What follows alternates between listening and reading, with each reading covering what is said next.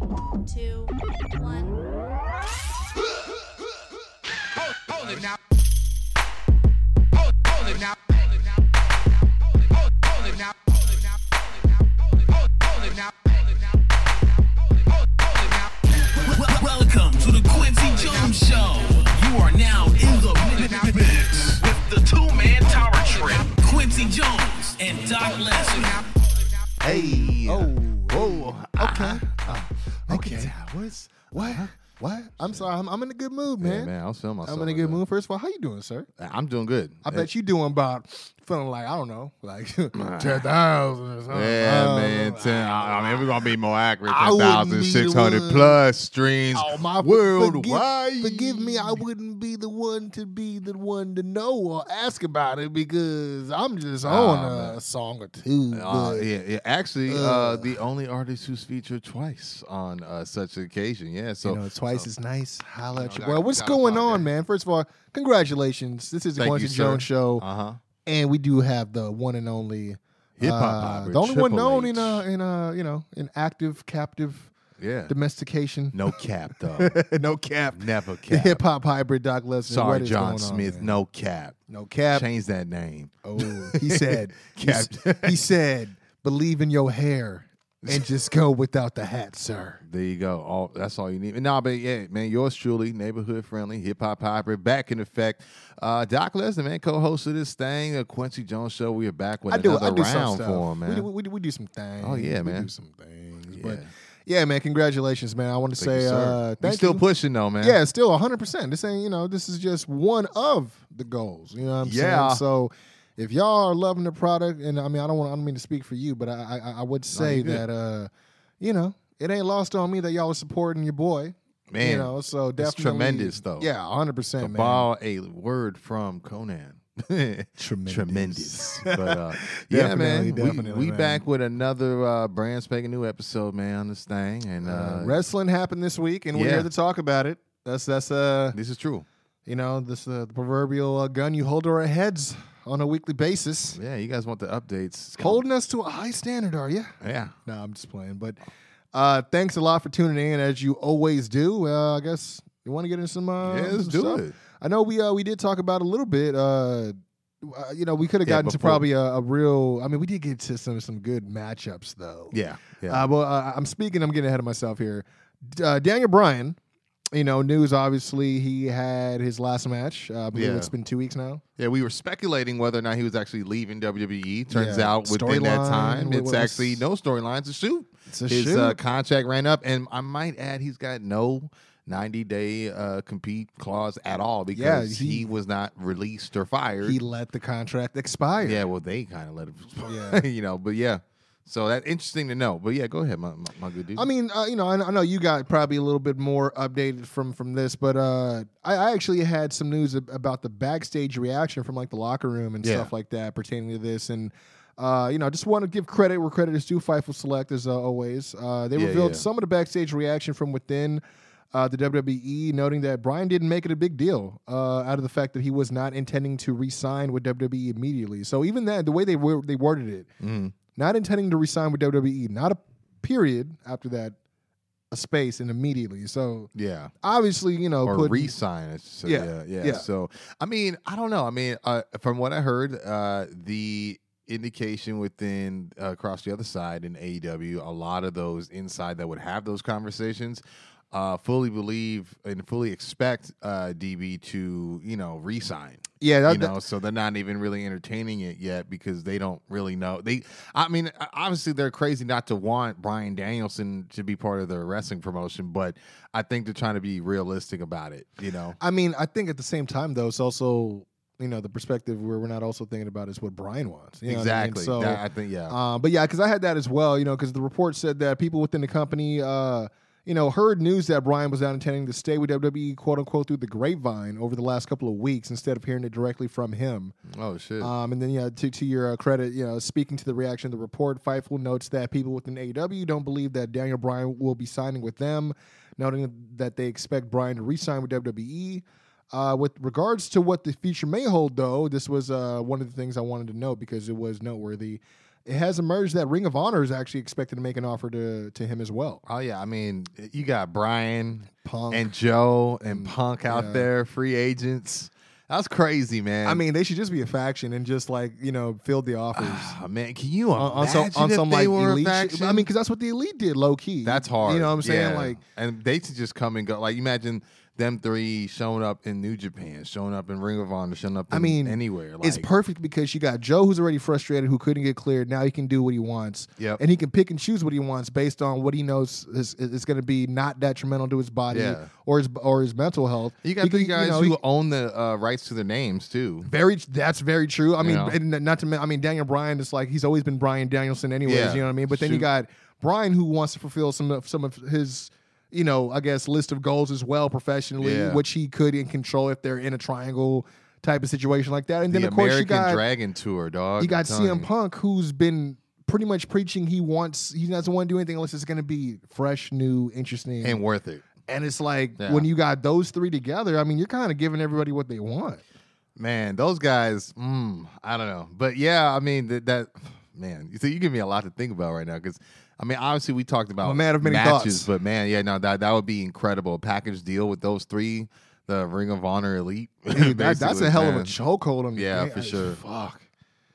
But yeah, I mean that's what I had for. I mean, as far as like the Daniel Bryan, I know you had a little bit more as well. Yeah, I was just gonna add because I know again, just a little bit of update from what I heard. He is still in open communication with WWE, but the indication is that there isn't really a rush on him to figure things out. As he's kind of enjoying well-deserved family time right now. But it should be noted there is a full-time backstage role in the seat of a producer/writer. That's actually, open for Bryan if and when he does come back. But it's being said that Bryan's not looking for a full-time job backstage just yet. And, just to keep furthering the rumor mill, I guess SummerSlam, a lot of people feel could be a rumored return for, Daniel Bryan, back to the WWE fold. Although... it's not wrestling if there isn't anybody, armchair booking or, conspiracy theorying, things that could happen and, things are, that are coincidental, which is, wasn't too long ago, I think 2 years to be exact, where there was, somebody who seemed to be a WWE faithful in Dean Ambrose, who would then turn to Jon Moxley, who seemed like all he wanted was a break, seemingly like Daniel Bryan around this time. When there's a pay-per-view, on the back burner, or not back burner, but just around the corner, called Double or Nothing coming up. I am not part of that group of that belief that could happen. I mean, but I love wrestling. Yeah, for sure. They're not that lucky, but I do love wrestling for trying to fathom it. You know what I'm saying? Because if you especially get at a time like now, because that's the thing about being a fan is you suspend your disbelief, and so like I think there's really like 2% of me that could see that happening, but I don't expect that at all. I'm just thinking Double or Nothing is gonna deliver a good card. So I think I mean I talked to you about it off. I mean we talked about it last time too. Is like I think the NXT route would probably benefit him more, but I also don't want to see. I want the chains to be off. Yeah. To quote a Curtis Axel line. I want to see what he has in his head that he wants to still accomplish. Because when you look at WWE, he's done it all. Intercontinental title, U.S. title, freaking world title, like tag team titles multiple times with Kane, like main event or Mania twice.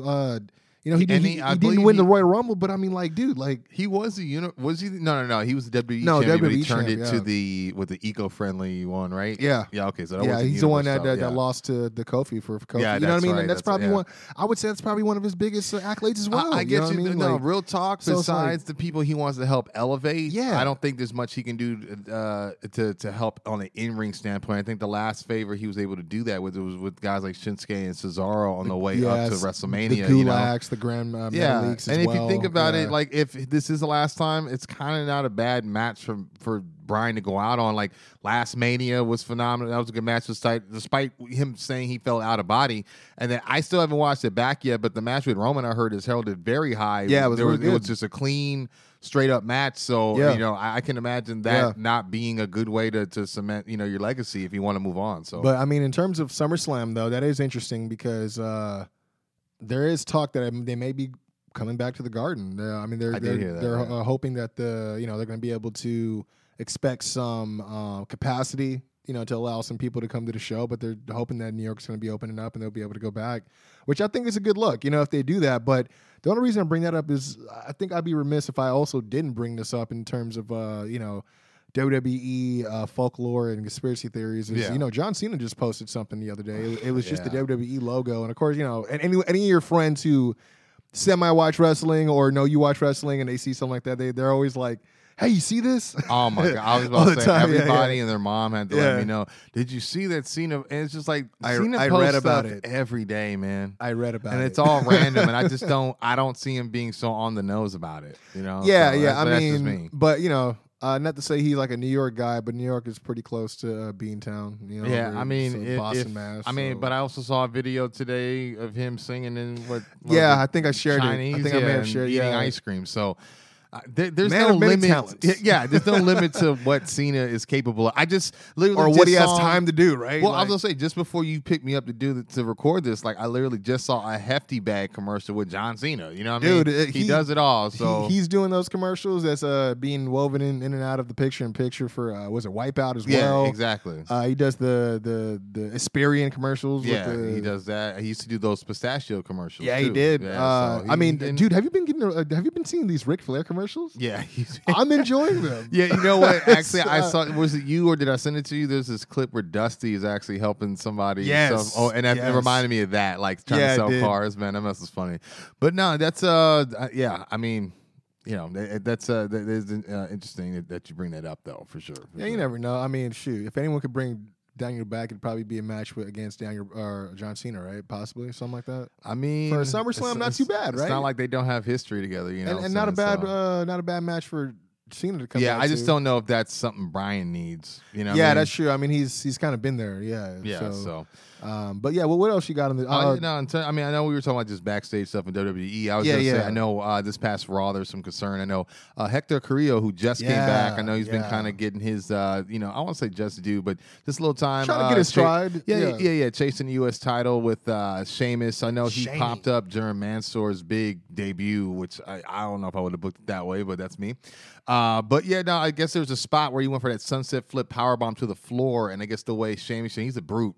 The way he landed, I guess, kind of landed on either his leg or his hip or something. And, people that watched saw that there was an obvious, change to the finish. It was an audible. I think they went with a double count out. Oh, yeah, the ref he actually just called the match off. Yeah, oh, okay. Yeah, he checked with both guys because he was counting and then he went outside and he was checking with both guys. And he just waved the match off. Well, but, go on. I'm sorry. I was just like, well, just from that, the Wrestling Observer and, Pro Wrestling Insider, they both have reported that he's cleared right now. I mean, there's no serious injury and is, quote, capable of wrestling tomorrow if he wanted. So that was from Tuesday, I think the next day. So he's doing okay, But then they told CM Punk he can do so with the staph infection in the Royal Rumble. So I don't know. Yeah. Not to go back to CM Punk, but I will say that Carrillo actually he showed up before then. He just popped back up because Sheamus had been punking him the last 2 weeks. Yeah. And speaking of popping back up, I just had to throw this in there real quick. Definitely. This is kind of weird. Was apparently VD Velveteen Dream was seen backstage at Raw, which led to many to speculate maybe a main roster jump is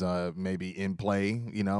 But at the same time, Pro Wrestling Insider has confirmed that they don't with their sources, there is not any kind of scheduled debut set for him yet. And they also confirmed he's not been seen at the PC in many months. So very interesting. I mean, I think if it's true, because that's the thing is I just hate that the kid's so talented and but the investigation was so flimsy, I mean, then meanwhile, it's you like got Marty Skrull, who's like a genuine guy. At least, I mean, not like I know him, but he's getting so much more flack than this guy. Yeah. And I just feel like it would help if maybe there's a statement made or something, because it's just more like, okay, I got cleared, now leave me alone. But it's like, bro, you had like kind of a lot of things going on with the car accident, then the thing with the warrant for punching the guy's car window, and then everything else with the accusations. Like you're not Kobe, like you're not gonna get away from this. Exactly. And I'm not even trying to compare him. I'm just saying, like, in terms of like, I'm like, who is somebody that had like a really high profile type of like situation along the lines, right? And it's like, how did they conquer? How did they overcome if they did? And the only person they could think of was, he played his ass off Yeah. and made sure his wife forgave him the way he needed to. It's just one of those things too, because he hasn't been seen in a while, and perhaps the only thing that to play devil's advocate that could serve in his in his favor is the fact that it's the Thunderdome, and it's not live crowd right now. You know what I'm saying? So I don't know. I mean, they could pipe in whatever they want. It is, but it isn't. It's like with the Thunderdome experience, you do get directed. Yeah, by I'm sure. somebody. So I'm sure even if he were to but pop I feel like up it's visual though, and you would want to boo him, then they'd be like, no, we need him to be cheered. And then if you don't, then you get kicked off and they put somebody else in your spot. I'm you sure. know what I mean? I'm sure. Yeah.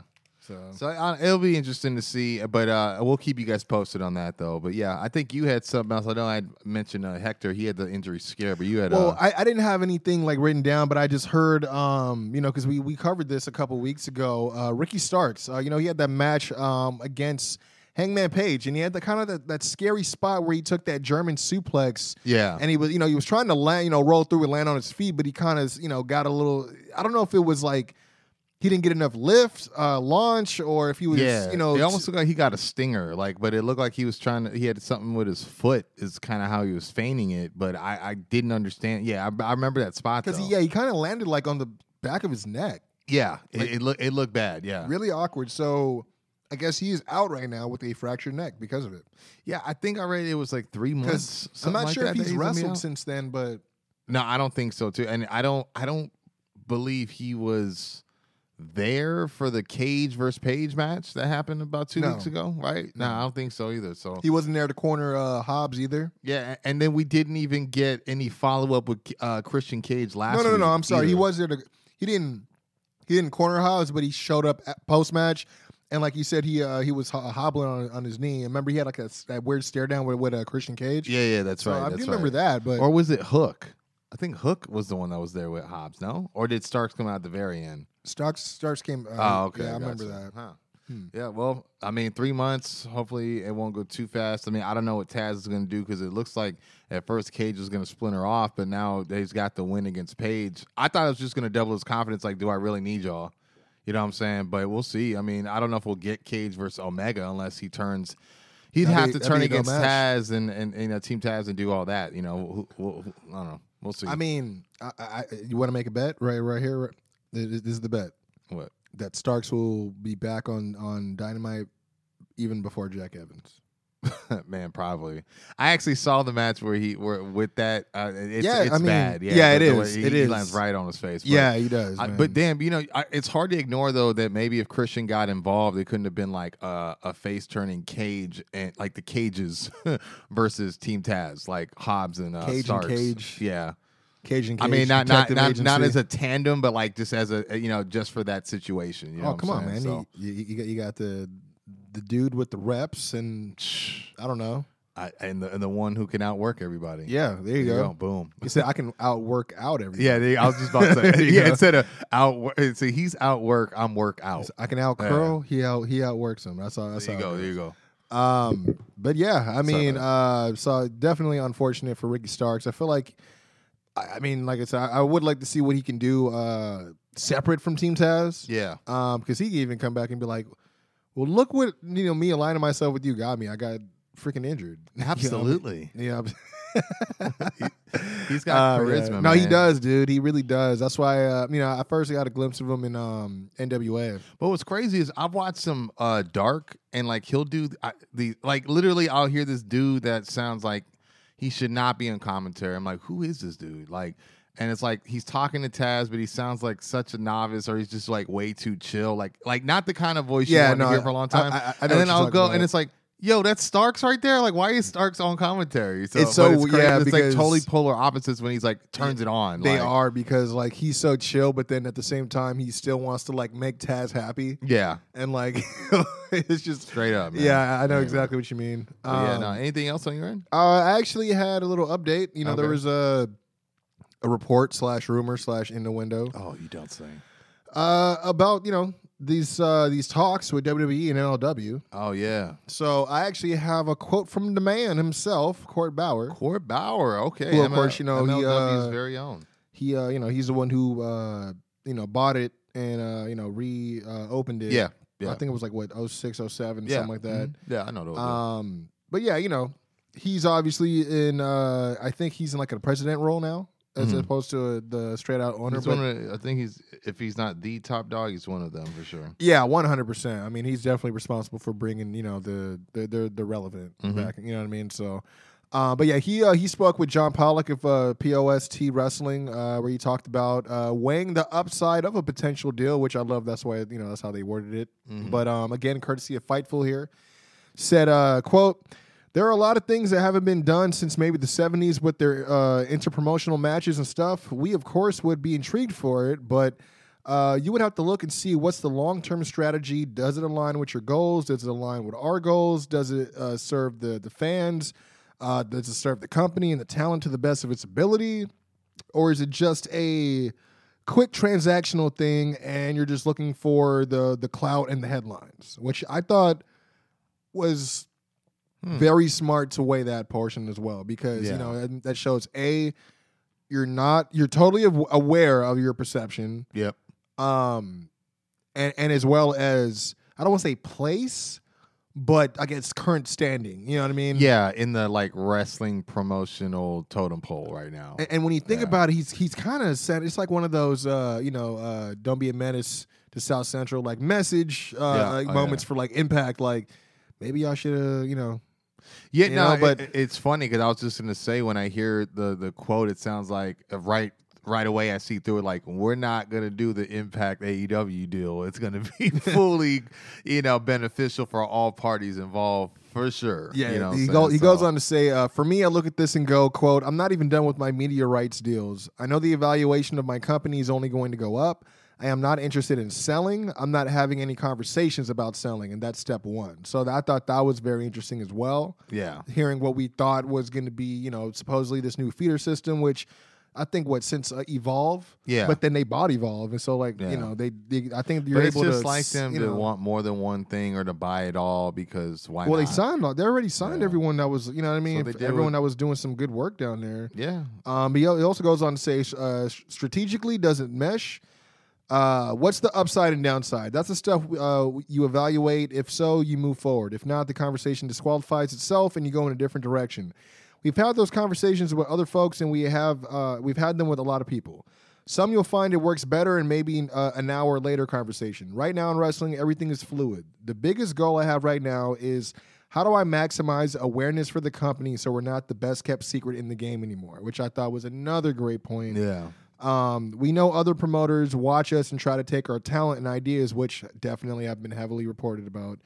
I don't know if you heard he's tried to send like lawsuits after people for like WWE for sure. Oh, okay. where we're hawking their talent while I do. under Yeah, contract that's right. and shit. Yeah, it was a contract tampering. Yeah, but he says, but how do we get fans on a larger scale to know about us? That's my focus now. So Okay, yeah.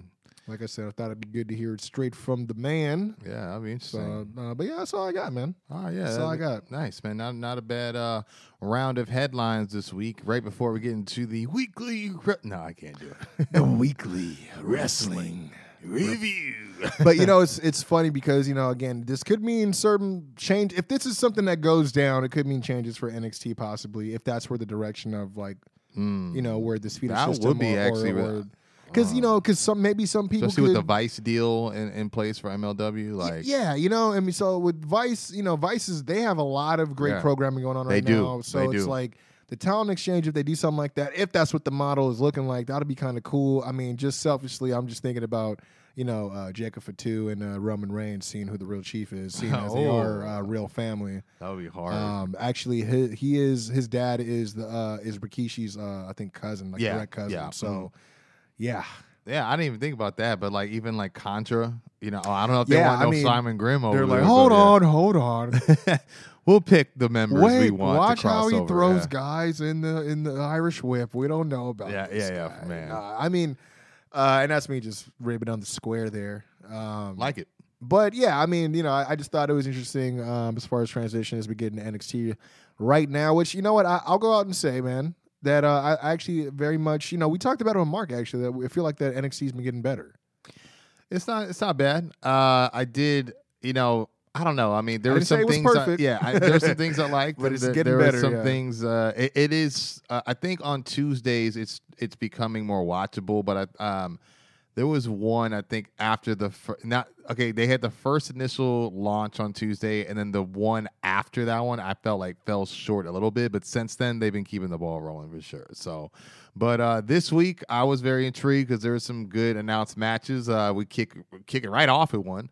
It's of course this is the NXT review, by the way. But Austin Theory, your boy with Papa John, Yeah, the dummy. sporting that sporting that nice way headband as well, going against the NXT champion Karrion Kross, of course, flanked by his girl Scarlett. And you guys know how I'm doing this now. I'm just going ahead by spots, man. So Just wanted to say I wasn't a fan of him using the Warrior attire for regular TV. yeah, not for Theory. It's not that bad. Yeah, you know. exactly. But I guess exactly, it was to show like I'm for- angry. If somebody by were it. to tune in for the first time and see this cat, they'd be like, "Who is this guy?" Yeah, for So, sure. you know. But Theory, he does hesitate to enter the ring, which popped me. Real limited offense on his end. We do get a drop kick from him. At one point, he does rake the eyes after Johnny distracts the ref. He does get a DDT on the floor and hits that rolling shotgun drop kick for one as well, which I was surprised that Karrion gave him that. Much more when I saw the fallaway slam as well. Kross on his end, he does absorb a clothesline early on and then floors him with one of his own. Yeah, he did. Nasty running boot. And there's one point where he dares Theory to reach out to Johnny at ringside, then stomps his hand. That was brutal. Oh, very much. An exploded suplex as well. The finish comes where Karrion pops up from the fallaway slam I talked about and hits back-to-back Doomsday Saito suplexes. He follows up with the running forearm to the back of Theory's neck, then pummels him with more before staring down Gargano at ringside, and he locks in the cross jacket for the win. Post-match, we see Kross hold this title and stare. He stares down the way all the way up the ramp when Finn appears behind him. And yeah, you like that. Finn tells him, quote, he doesn't wait in lines. He wants his rematch. And Kross says, quote, if he wants it, he wants it just as bad as he does. And let's do this. Finn nods and says, done. And he leaves the ring with a grin. So my note about that is I wasn't mad at the spot with him being in the ring because, he did it to him. Yeah. A couple weeks ago before they had their match. Yeah, definitely. But you're not William Regal. You can't make matches. So Yeah. for you to be like, done. The way he said You done know. made it sound like he came to Regal to me, which is a lot of dots for me to cross. But I mean, I did like the reaction, the response, I should say, from Kross, where he's like, "Oh yeah, I want it just as bad as you." Yeah, I'm like, okay, definitely. I like Well, that. that's He the doesn't- thing. He wants to leave no questions unanswered. You yeah, know what I mean? but I So- think was it you that sent me this clip of where Kross is talking about he wants to be a champion that gives the fans the big matches they want to see. Like he's been very consistent in saying that. In character, out of character. Someone even said, hey, what about a guy like Walter? He goes, that's what I'm talking about. Like, that's a big money match. Like, that's something that you would love to see. You would pay to see. Like, those are the matches. Like, I want people to, like, I want to have the matches that, like, people actually want to see, not just like a throwaway program, basically. So, the only other thing is, there was something I was going to bring up. Oh, the fact that Finn as champ was like on everyone's head, like, back to the line. And then now he's like, I don't do lines. I'm Yeah. like, so you and Johnny don't do wheels and you don't do lines. but Okay, you know what? cool. As the Prince and everything he's done since he's come back Yeah. and returned, like, he does deserve it. So, I'm not hating. No, yeah. Next, we definitely. get a backstage. I'm a Finn fan. I just of had to give course. him some shit. Yeah. Backstage segment next with Leon Ruff. We see Regal in an interview. He gets interrupted by Ruff, who demands a chance to compete tonight. Regal denies the request. He notes, you basically took a bad beating from Swerve last week, but Ruff kind of assures him he already got cleared by medical. Oh yeah, but with the false count anywhere, right? Yeah, exactly. Yeah, okay, yeah. But Regal clarifies he's been, quote, cleared as tolerated, which he refused to give, the toleration, basically, which leaves the Ruff kind of throwing a tantrum about not being good enough, I guess. It was kind of weird. This next match I really enjoyed, actually. It wasn't the best thing smoking, but it was a cool little ditty on the card. Breezango vets going against the rookie champions in MSK. Do want to say that during the match commentary, do note that the scheduled match between Alexander Wolf and Killian Dane was canceled due to Wolf having stomach flu or a stomach flu diagnosis, I guess. But I couldn't tell if that was like shoot or I was like, because again, it was like, oh, go ahead and make that match, and he left last week in the middle of the Zoom call, but I couldn't tell if he was he on the way to make the match, and no, did he was get on his way stuck to at the he was on his nurse's way to office. on his way to the toilet, bro. Yeah, he was like, Oh, Yeah, exactly. too much strudel. I did, but yeah, the match starts off, a little athletic stalemate with a super kick attempt from both men and Breeze. Yeah, and that was Nash. very impressive. Yeah, how definitely. they timed that. Dango, he hits a drop kick and hits a hip swivel, and Nash hits a drop kick and hits swivel of his own to respond to Dango. We do kind of get this weird, neat spot where Breeze blind tags in, but Nash does a drop down and causes Breezango to collide into each other. And then another spot where the ref is kind of involved, where he does a drop down and leapfrogs Breeze, allowing Nash to hit a drop kick. It felt really PWG-ish when I saw that. I was going to ask what your response to that was, because I feel like that was MSK's idea, to be honest with you. I was surprised they did that on live TV, to be honest, just because like it'd be one thing if he was legitimately in the line of way, like, you know what I mean? He stepped into it. You know what I mean? Yeah, for sure. But it was also the fact that he, like, what he did when he got back up, he was like, "Oh yeah, I'm ready. I've been waiting for this moment," kind of thing. Yeah, and I was like, "Yo, chill." That was a little much. Like, too. you don't need to be like, the ref's not supposed to be getting himself over. Yeah. You know, that's what everyone always usually says. But we do get a Falcon Arrow from Dango. We get a pair of supermodel kicks from Breeze to MSK, but they bring in, they hit the strike combo we like to see, the shoving moonsault for 2, and we do see a 2-for-1 Hari Hara moonsault on the wrong show from Nash. And then Breeze does attempt it on Prettier, but eats a super kick from Nash before MSK hit end transmission for the win. Is that what it's called? Yeah, I think we were talking about it when they beat GYV. I heard Vic call it that. So post match, Breezango shake hands with the champs, and they kind of show signs of frustration, maybe splitting. I don't know. At this point, MSK, they stare down the barrel and call out LDF, saying, we ain't hard to find. You want these? Come and get them, because that's MSK all night and all day. So they already have. Oh yeah, they did have the championship match with GYV. Yeah, but that wasn't a triple threat match, or that was a separate match. That was why they had the second match, because I think that it was because I kept thinking, I'm like, they keep ducking these dudes, and I was like, or was that? I couldn't remember if that was a triple threat. Yeah, because I remember kind of being. I was surprised they lost clean on that match, but yeah. But we get a backstage segment from Johnny Gargano, who walks right into Regal's office per usual, and Regal even notes how this time he's not in a meeting. Johnny has a fit about defending the title against Reed next week, and Theory being fed to Cross. And he kind of just asks Regal, "Why do you hate me?" Which I love this. Regal reassures him he values him very much, especially as the brand's North American champion. Tells him the match will stand, though, and wishes him good luck. And I like this because Johnny does reach for the brass knuckles, and Regal goes, "Don't you dare!" And then he settles from snapping the pencil instead. I liked how he said, "See, I left the door. I even left the door open for you." Yeah, exactly. That was a joke. I was like, he's like expecting it. Yeah. This time we get an announcement June 13th. The next takeover, it will be In Your House returning, and it will be hosted by Todd Pettingill, and it will be on Peacock. So that's something to note on your calendars, ladies and gentlemen. Next, we get an in-ring segment that does turn into a match, but it's Pete Dunne, because before the break, we see him on his way to the ring. He's flanked by Oni Lorcan, which I thought was important because I haven't really seen these two together since, Birch went down. So it shows that they're still, tethering them together, which is good. And I do notice commentary say he's not scheduled to be in the building. Dunne cuts a promo about Cross picking Finn as his next opponent. And this probably took the place of the Alexander Wolf match. That's what I was thinking. Yeah, okay. That makes sense. Says he doesn't blame him for choosing Finn as his next opponent because he's the toughest matchup there is.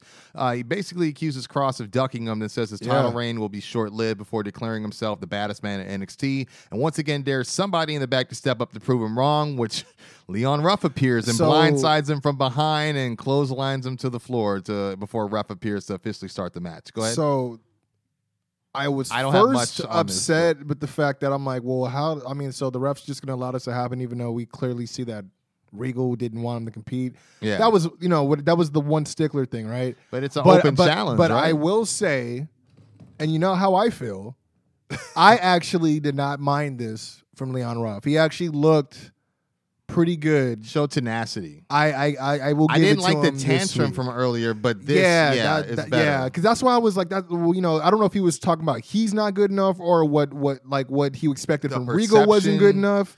I think he was talking about like, why am I not good? Like, are you one of the ones that think I'm not good enough either? Like I'm a fluke. See, blah, blah, blah. Yeah, because that's what I was trying to figure out. If he was like, oh, what I expected from you is not good enough, or you're saying, so that's another whole nother opening. Seems like, then, did Swerve poison your mind? Like that's how that came off to me. But yeah, so I didn't. I mean, he didn't. I'll put it like this. Dunn did a good job where he was like, you ain't getting all that other loopy doopy shit on me. Bro. I mean, like, I will say he gave Ruff a little did. bit of offense, and this is what he got. He got that kip up basement enziguri, which is Leo neat, Rush. you know. Right. Wrist lock. Well, he does it kind of like Eddie Gordo, though. Wrist lock, springboard, hurricanrana. He does hit a shotgun drop kick from the second rope, and that rebound lariat he likes to do. Mm-hmm. But he does counter. I did like this because he does use the joint manipulation to counter like the Spidey sense evasion stuff. We do see a running enziguri from Dunn, and he counters that corkscrew cutter with a stiff forearm. Yeah, he locks in a triangle choke and rains down repeated elbow strikes until he gets the ref stoppage for the win. Post match, he shrugs and then snaps a ref's fingers as two refs tell him to back off. Which I was like, oh, Quincy will like that. Well, yeah, I did. But I was, you know, in the spirit of being positive, that little springboard hurricane Rana you hit him with was actually believable. Yeah, and that's something that is in his arsenal. I was just surprised that Dunn was down to sell for that. I thought maybe at least a rebound lariat, but not that. Because I saw when Ruff was in that gauntlet match or whatever. Yeah, I saw that he hit somebody with that hurricane Rana, and like he already did like the motion to do the backflip before the guy started flipping. Oh, I got so you. I'm like, I can't. That's why I can't. No one believe likes it. Like, telegraphable action. Yeah, you know what I'm saying. Yeah, it seems like they're just waiting. Yeah. Next, we get a backstage promo from Legado del Fantasma. LDF. They say the real champion is Escobar, and tonight the belt comes back home. While Santos says Kushida is only still champion because he likes him, and then he vows to be a 2-time cruiserweight champ by the end of the night. This leads to a announcement in 2 weeks. One of two announcements for 2 weeks. The first being Frankie Monet. She's gonna have her debut. A vignette plays. I like this because it was like a show. It was like the way that they produced it. It was really interesting how they did that. Exactly. It says, "Ladies and gentlemen, you're cordially invited to the greatest moment of your lives, the world premiere," which is probably the TV aspect you're talking about. Yeah. Live on NXT in 2 weeks, and then shortly after we get Balor versus Karrion Kross for the title, also That's confirmed in 2 weeks. Yeah. By the way, I didn't realize Raw. Maybe I'm wrong. I didn't think that he had that thick of an accent when he talked before. I don't. You think he's pouring it on? No. I mean, I think what it is he's getting more comfortable with the more. I think he's talking with the more bravado. I see that. Or in his voice, like I think he's just trying to get, or just more deeper. Because he's definitely I've seen because I remember when I made him just to have a bump guy. You know what I'm saying? Like in the game. Hey, he got a good moveset. Yeah, though. he does. He's really impressive. Yeah, very much. This brings us to the second title match of the night, which is it is because we have the world. This is the start of the second hour, actually. Yeah. I'd say the first of two title matches. Mercedes Martinez goes against the women's champion Raquel Gonzalez, flanked by Kai. And we do see both women are shown individually prepping for the match earlier. But yeah, I mean, we do see a slugfest, quote, off the rip, as Vic calls in commentary. This leads to Martinez sending Raquel to the floor. We get a rolling senton from the apron by Martinez as well. And I like the spot where she chases Kai over the barricade and kind of drills Raquel into the plexiglass with that knee, which I thought was really good because it really set the tone in terms of physicality. Because I was like, I don't think I've seen anybody do that except, like really move that way with Raquel, I think charge at her. Yeah, exactly. Given her size and intimidation factor, but it drilled home that I'm not intimidated by you. Yeah, I'm running. I'm giving the fight to you. This is how bad I'm trying to get to you. I enjoyed that a lot. Yeah. Exactly. In terms of other spots with Mercedes, there's a point where she does finally get a takedown on the champ, locks in the rear naked choke. We do see that spinning neck breaker, the rope hung spinning neck breaker she likes to do, but from the corner, which shows that kind of like I gotta go the extra limit because she's bigger than my most opponents that I usually go against. And we did get a near fall, and I did like the spear she hit Raquel with on the apron. It kind of reminded me of something Edge would do for sure, or Christian's done it for sure. Yeah, in he the past. definitely has. And we do see the Fisherman Buster, which I haven't seen her pull out in a while after she counters that single arm power bomb. I thought that was her finish. It was for a while until she changed it to the. I think it's the air raid bomb. You're right, because it did say so in the intros. Yeah. And the champ, though, not a slouch. She does take charge numerous times, but it's like, I don't know. We talked about this off mic, but there's a lot of a long picture-in-picture segment that really undermines the damage she does. Because there's a point where she does a power slam that's real Neidhart-esque, and we don't see a lot of people do it anymore versus even women. Or even like Ron Simmons type, and she does it during picture-in-picture, but then has to do it again once they come back, just to get it on camera. But it was good, and then we did see I believe it was not a running power slam, but she did a big hostile snap suplex during the picture-in-picture Yeah, too. she did. She did. And we did see the lawn dart she likes to do into the ring post for 2, but the end comes where Raquel, she eats repeated knees, almost like a BTE trigger type of deal from Mercedes, but then she ends up hitting her with a desperation big boot, hits that single arm powerbomb for the win. Post-match, the champ does stand tall with the belt, Kai by her side as well. And then actually we see Swerve show up in the parking lot with his entourage at this time. And they kind of shove down a cameraman. But yeah, we'll get to that in a second. Yeah, my bad. I just wanted to point out how great the representation was in this match. I had texted you about it earlier. Yeah. Which, I mean, that was the only thing I can complain about was the fact that they had way too many picture-in-picture breaks for this match. And I mean, you know, you had an African-American woman as a ring announcer, African-American woman as the referee for the match. Then you had the women's champion that's a Latin woman, as well as another badass Latin woman has taken her on as a competitor. Like, it was like I took a snapshot of it because I thought it was beautiful. It got me in the feels a little bit for like that big fight feel, you know. It felt. I mean, even from the split screen last week, the build I mean, it's been great, you know. Even and I did go back and watch it. It was really good. Yeah, man. You were talking to me about it, and even the week before, where she was able to Beal throw her into the plexiglass and like make a statement, and it's been really good. You know what I'm saying? Stuff she was like, "Oh, I'll do you a favor and take Dakota out the picture, so none's gonna like all the talk." Like I was like, yo, this is good. And then I don't know whose idea was. You know, like you said, out the gate or off the rip, you know, they started getting at it. I'm like, okay. And then picture in picture, I'm like, seriously? Because don't get me wrong, the matchup did get clunky at times, and I think it's just a difference of experience between the women. But to me, it didn't dominate what the match could have been, and I felt like what it could have been way more. Yeah, I just feel like it got undermined by that because it wasn't just a picture. It was like the longest commercial break they had. They need to run it back. They need to run it back for sure. Yeah, man. Yeah, I felt a little robbed by it. Especially, I felt like Raquel's didn't do any favors perception wise for her. Like if someone was watching, they'd probably be like, "Man, I'm surprised she got that out." Like, you know what I mean? Like she looked like she was on the ropes for a long time. You know what I mean? Yeah, man. And you know. But at the same time, you know, it doesn't take anything away from Mercedes with that perception either. Not at all. Yeah, that's good. But I think like in the near future, in the form of storytelling, like, can we just like give this a little bit more better focus, or at least with the way y'all chose to produce this? Yeah, for real. From a viewer standpoint, because people were like me, I was hooked, and then y'all took me out of it like immediately. Like seriously, damn. man. But this takes us to a backstage segment, which I'll link to another one. We see The Way. They're shown being chased out the locker room by referees and trainers as Johnny raises his title and says, "See you next week." Camera pans to Bronson laying on the ground, holding his head as Steve Corino, Scotty Too Hottie, a.k.a. Scotty the Body, is checking in on him. There's another guy there, but I didn't really recognize who he was. But Reed gets on his feet. He's kind of groggy and basically calls Johnny a dead man. And later on, we do see this kind of corny superhero-themed vignette that like hypes the tag team title victory of Indy and LeRae last week before we see an angry Bronson Reed is shown on camera. And he says, you know, he's sick of death of The Way. And he met with Regal. And he's officially made his title match next week a steel cage match, which I think will be really good. You know what I'm saying? So this promo from Bronson was really great, really key. I believed him. Yep. I bought into it. On point, and I have to say, I feel really bad because Damian Priest literally had a similar situation on Monday where he I heard he's still going against Miz and Morrison. That's so he beat Morrison. You know, him and Miz got a match set for WrestleMania Backlash, and the step for the go is this Sunday. It's a ladder match, right? No, it's not. It's Lumberjack. My bad. Yeah, but it was like the way how he confidently went in. It's like, yeah, so I know what, you know, he's talking to Adam we got Pearce. to do predictions? I guess we're going to have to bring those. I mean, we'll figure it out. I don't know all the matches. I just know that there's a triple threat for the world. I don't even know if Roman. It's Roman and Cesaro. So, okay. But you know, not to backtrack. But I'm just saying he was in a similar situation. You know, the way he was like, you know, I'm sick of Morrison always in his business. Yeah. So I'm gonna keep him out with a lumberjack match. I'm like, or a steel cage. It's this. Yeah.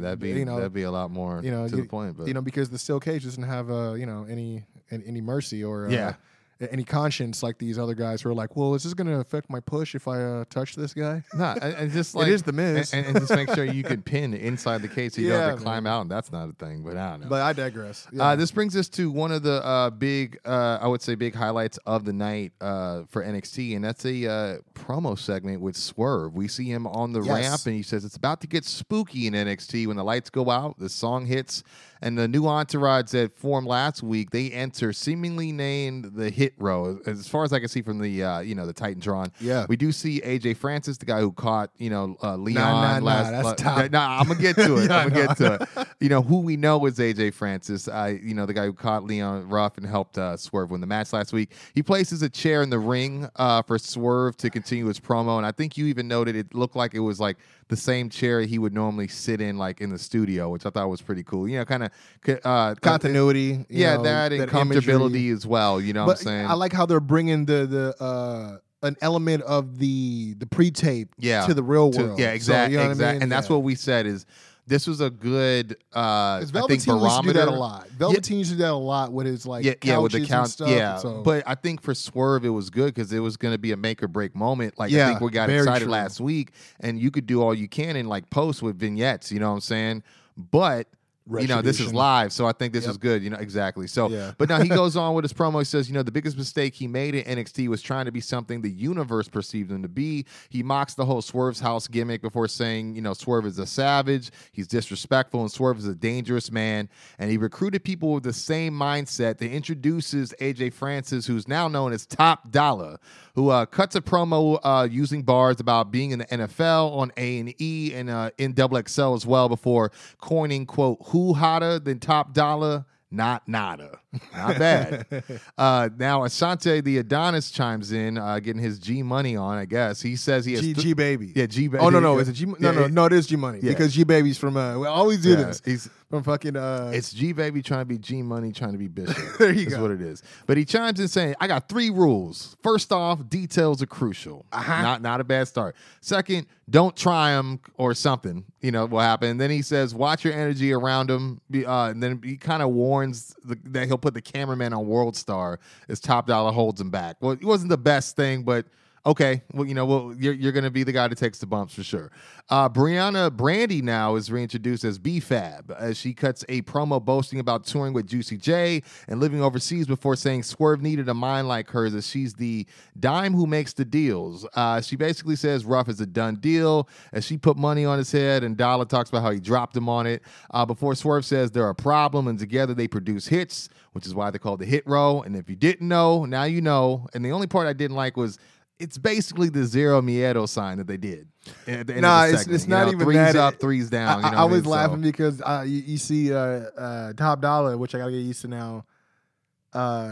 He's rocking the red hard, and they're talking about the row. Yeah, and he's throwing up them bees. Yeah, for sure. Ooh, I thought it was good visual to have a big guy like that, especially Top Dollar. Almost, I mean, it seem like he's he gonna got take that, over at some point. Well, what I'm saying is they got a dude that looked like Suge, right? Yeah. Or I was almost thinking Gotti too, like at first. Oh, that's true. But like because that's what I was thinking. But then Row, it's like Death Row. Yeah, exactly. That's why. So I mean, and see what y'all were doing. The name does kind of. It might have to grow me a bit. Like I like it, then I don't. Like Hit Row, I just feel like there's probably a indie label out there called that. You know what I'm saying? For some reason. And it makes me think why not Hit Factory, Hit Squad or something like that. But we'll see what's up. You know what I'm saying? Because I think that's where I get with the Murder Inc. part. Like it kind of has that Hitman, hit, derivative. It could have been like Hits Inc. or something like that. It would have been dope if they didn't already have like the rights to it. Is like maybe something like Black Ink would have been dope. Oh yeah, man, for sure. But you know what? The only thing I didn't like was I felt like they could have came up with something better than B-Fab.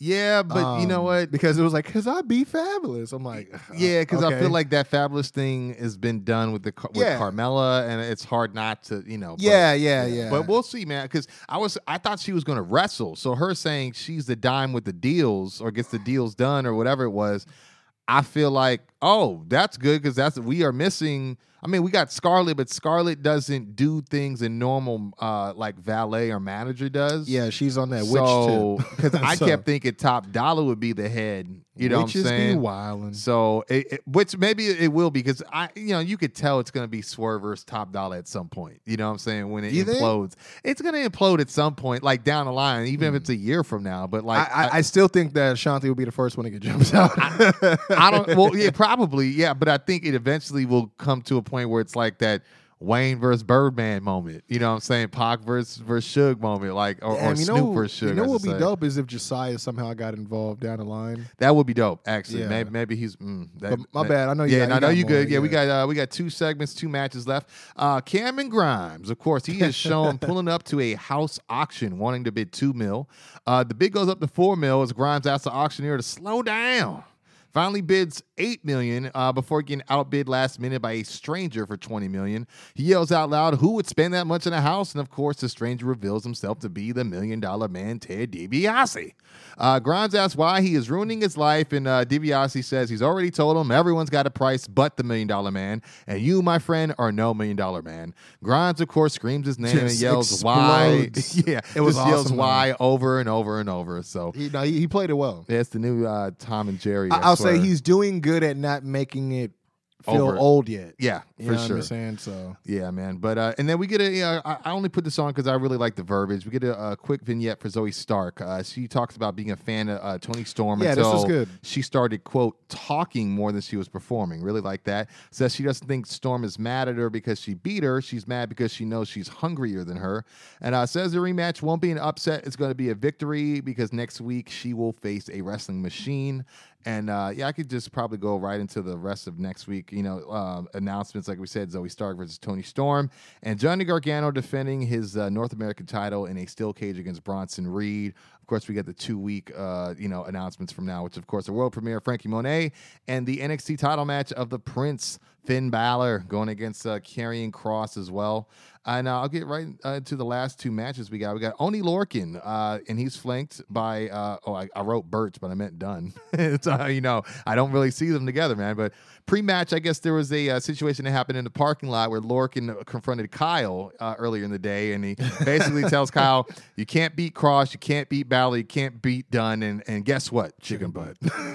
Which I wasn't mad at that, but I don't know. I'm a child. I'm easily poppable and stuff like that. No, don't get me wrong. It was good for the cool Kyle thing, but I don't know how many of those genuine moments he'll get. You know what I'm saying? So we'll see how. Again, it's a slow grow for me. You know what I'm saying? Yeah. But he does challenge Kyle one-on-one. He obliges, says he wants the whole world to see him kick his ass, and that takes us off to the races. Lorcan, he does attack Kyle from behind after because we do see a cross armbar from Kyle, and then he kind of lets go to chase off Dunn, who's lurking, but he kind of uses that to attack him from behind. We do see hard chops from Lorcan per usual from pillar to post, but Kyle, he's got it all, man. Basically, we see a running kitchen sink. We see that back sweep combo he likes to do. The heel hook is locked in, but he does get the rope break. But we do see a brain buster followed with the diving knee drop for the win. After the match, which was my next favorite piece, probably my biggest piece or my favorite piece of business on this show, but definitely one of the cooler things besides Swerve's moment. And that's we see Dunn attack Kyle with Lorcan, and they get the double team going when Bobby Fish. How many fish could Bobby Fish fish if Bobby Fish could fish? Yes, sir. Thank you for making that, bringing that back. He makes the save. We have not seen Bobby at all since the War Games match. We did know that he needed to get some pretty bad surgery. I think there was a part of his bicep that was taken out. Dude, it's always something, dude. Yeah, man. But Fish does clear house, and then we get a really cool moment between the former Red Dragon, or UE, whichever way you want to take it, where he tells Bobby, "Hey, it's good to see you back, Bobby," and he says, "Hey, it's good to be back, Kyle." Hey, Kyle. And he says, he does kind of thank him for the save and appreciates it, but he's like, it's just, I'm not looking to, it's kind of going that I'm not looking to really tag. And he's like, hey, and he kind of just cuts him off. I got my own thing going here. And he's like, I get it, Kyle. You're doing your own thing. I got my own scores to settle. Stop being selfish, Kyle. I'm here to score some scores. Yeah, it's not all about you, bro. God. But, yeah, I did like it, though. Now, he said he's Chase got that Red Dragon, brother. Yeah, but that's the thing. I like how he left it open. It's a good way to not make it a big deal.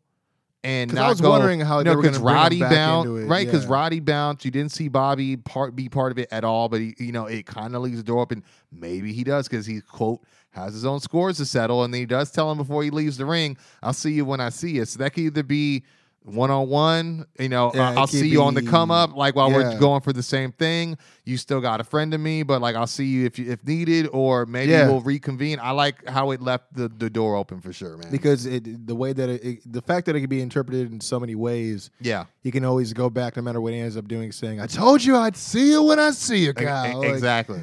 And that's obviously if he turns heel. And I love the commentary knew to shut the F up during that time. That was just all them, and it was all natural. So, but this brings us to our main event, sir. Santos Escobar going against Kushida, the cruiserweight champion, reigning, of course.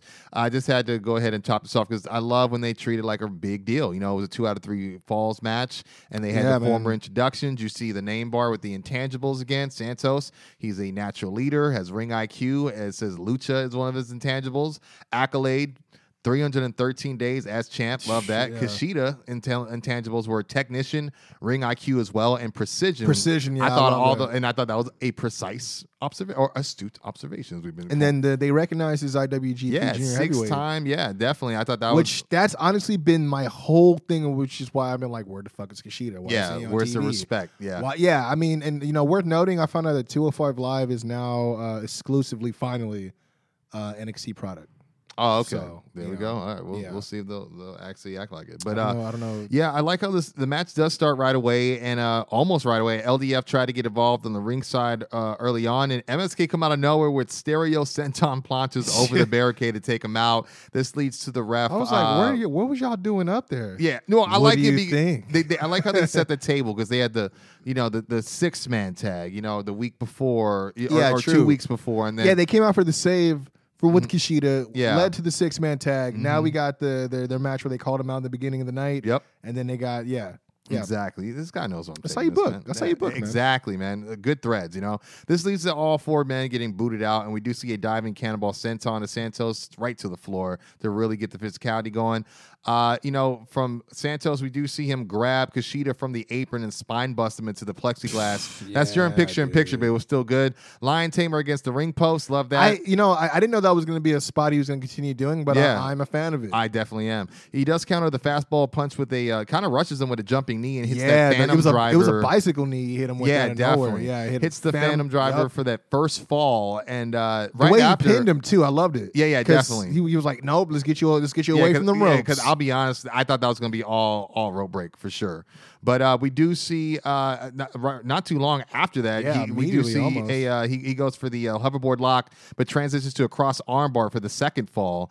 And I was kind of up in arms about that a little bit because I'll be honest, like from the match, the first fall came 7 minutes and 25 seconds in, and I just felt like, and it don't know, it was Santos beating Kushida clean in 7.5 minutes almost that kind of rubbed me the wrong way. And then Kushida kind of jumping up, like re-energized with frustration, and then getting the next, which literally was, I believe, 40 seconds later.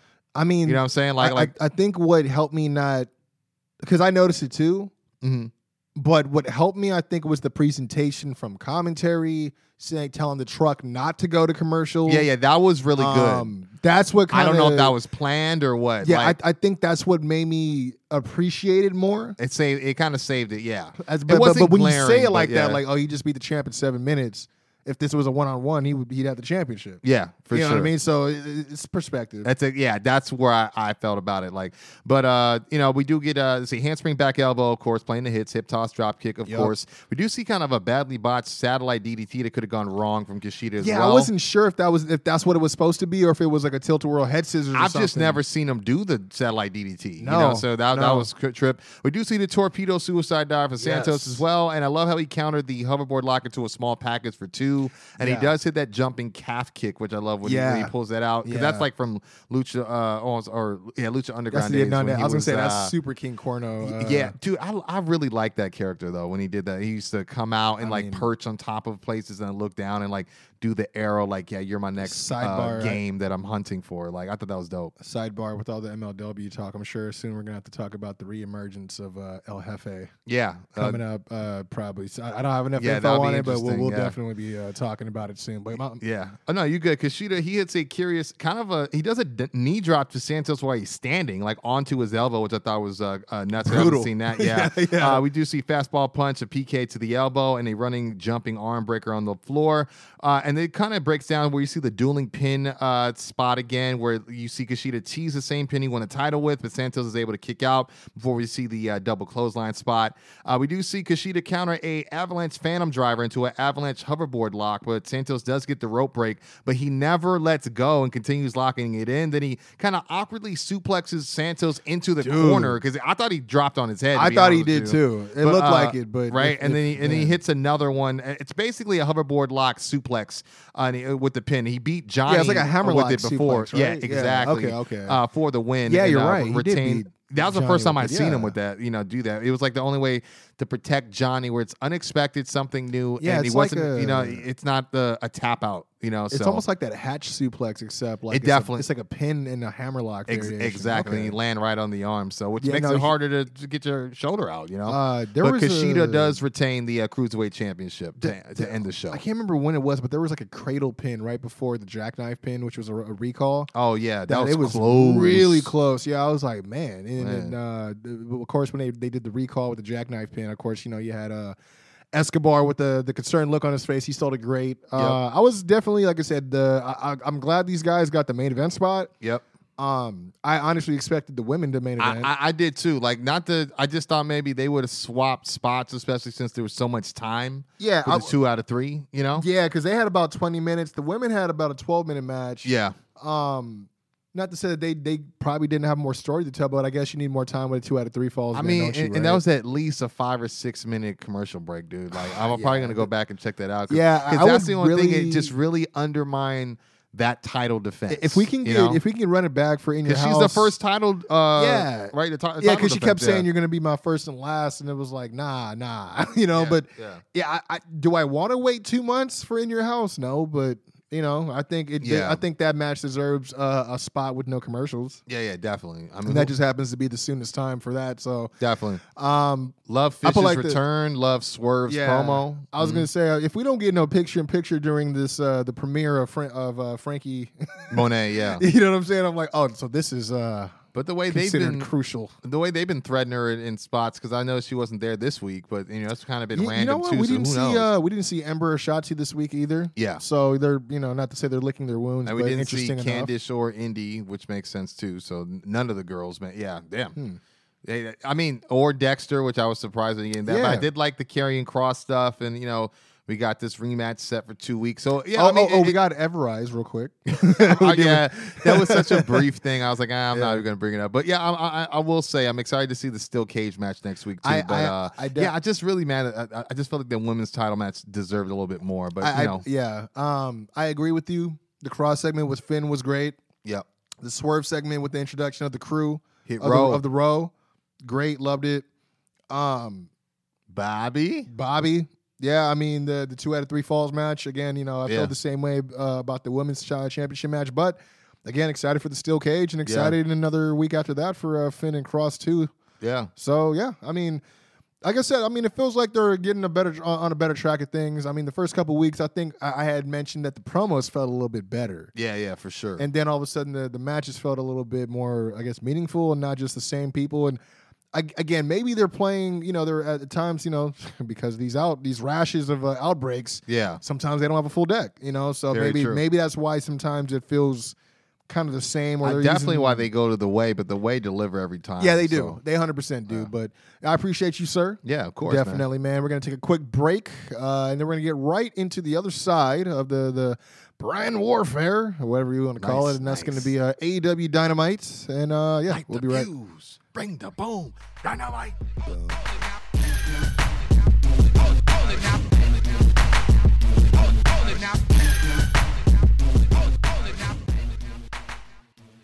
If you smell, no, you guys know what it is. It's Doc Lesnar, the MC. If you guys know what it is, let me talk to you just for 1 second, because I'm here with a PSA. I'm here with an undeniable universal truth. That's my album, the only album that matters in this mad, mad world. This Is Awesome has gone 10K streams. That's right, 10K worldwide. I told you guys about it. I told you to jump on the train. I told you we were pulling right into the station, and now it's starting to feel like a little too late. It's starting to feel like you didn't take my warning for real, but hey, don't you worry. If you didn't get a chance to go one-on-one with the beige one, go ahead and check it out for yourself. Because if you haven't heard by now, because I got every single one of my Lesnar Maniacs, every single one of those loyal fans that have been spreading the word to their mother, their uncle, their brother, their sister, their cousin, everybody who's been talking just all about one thing.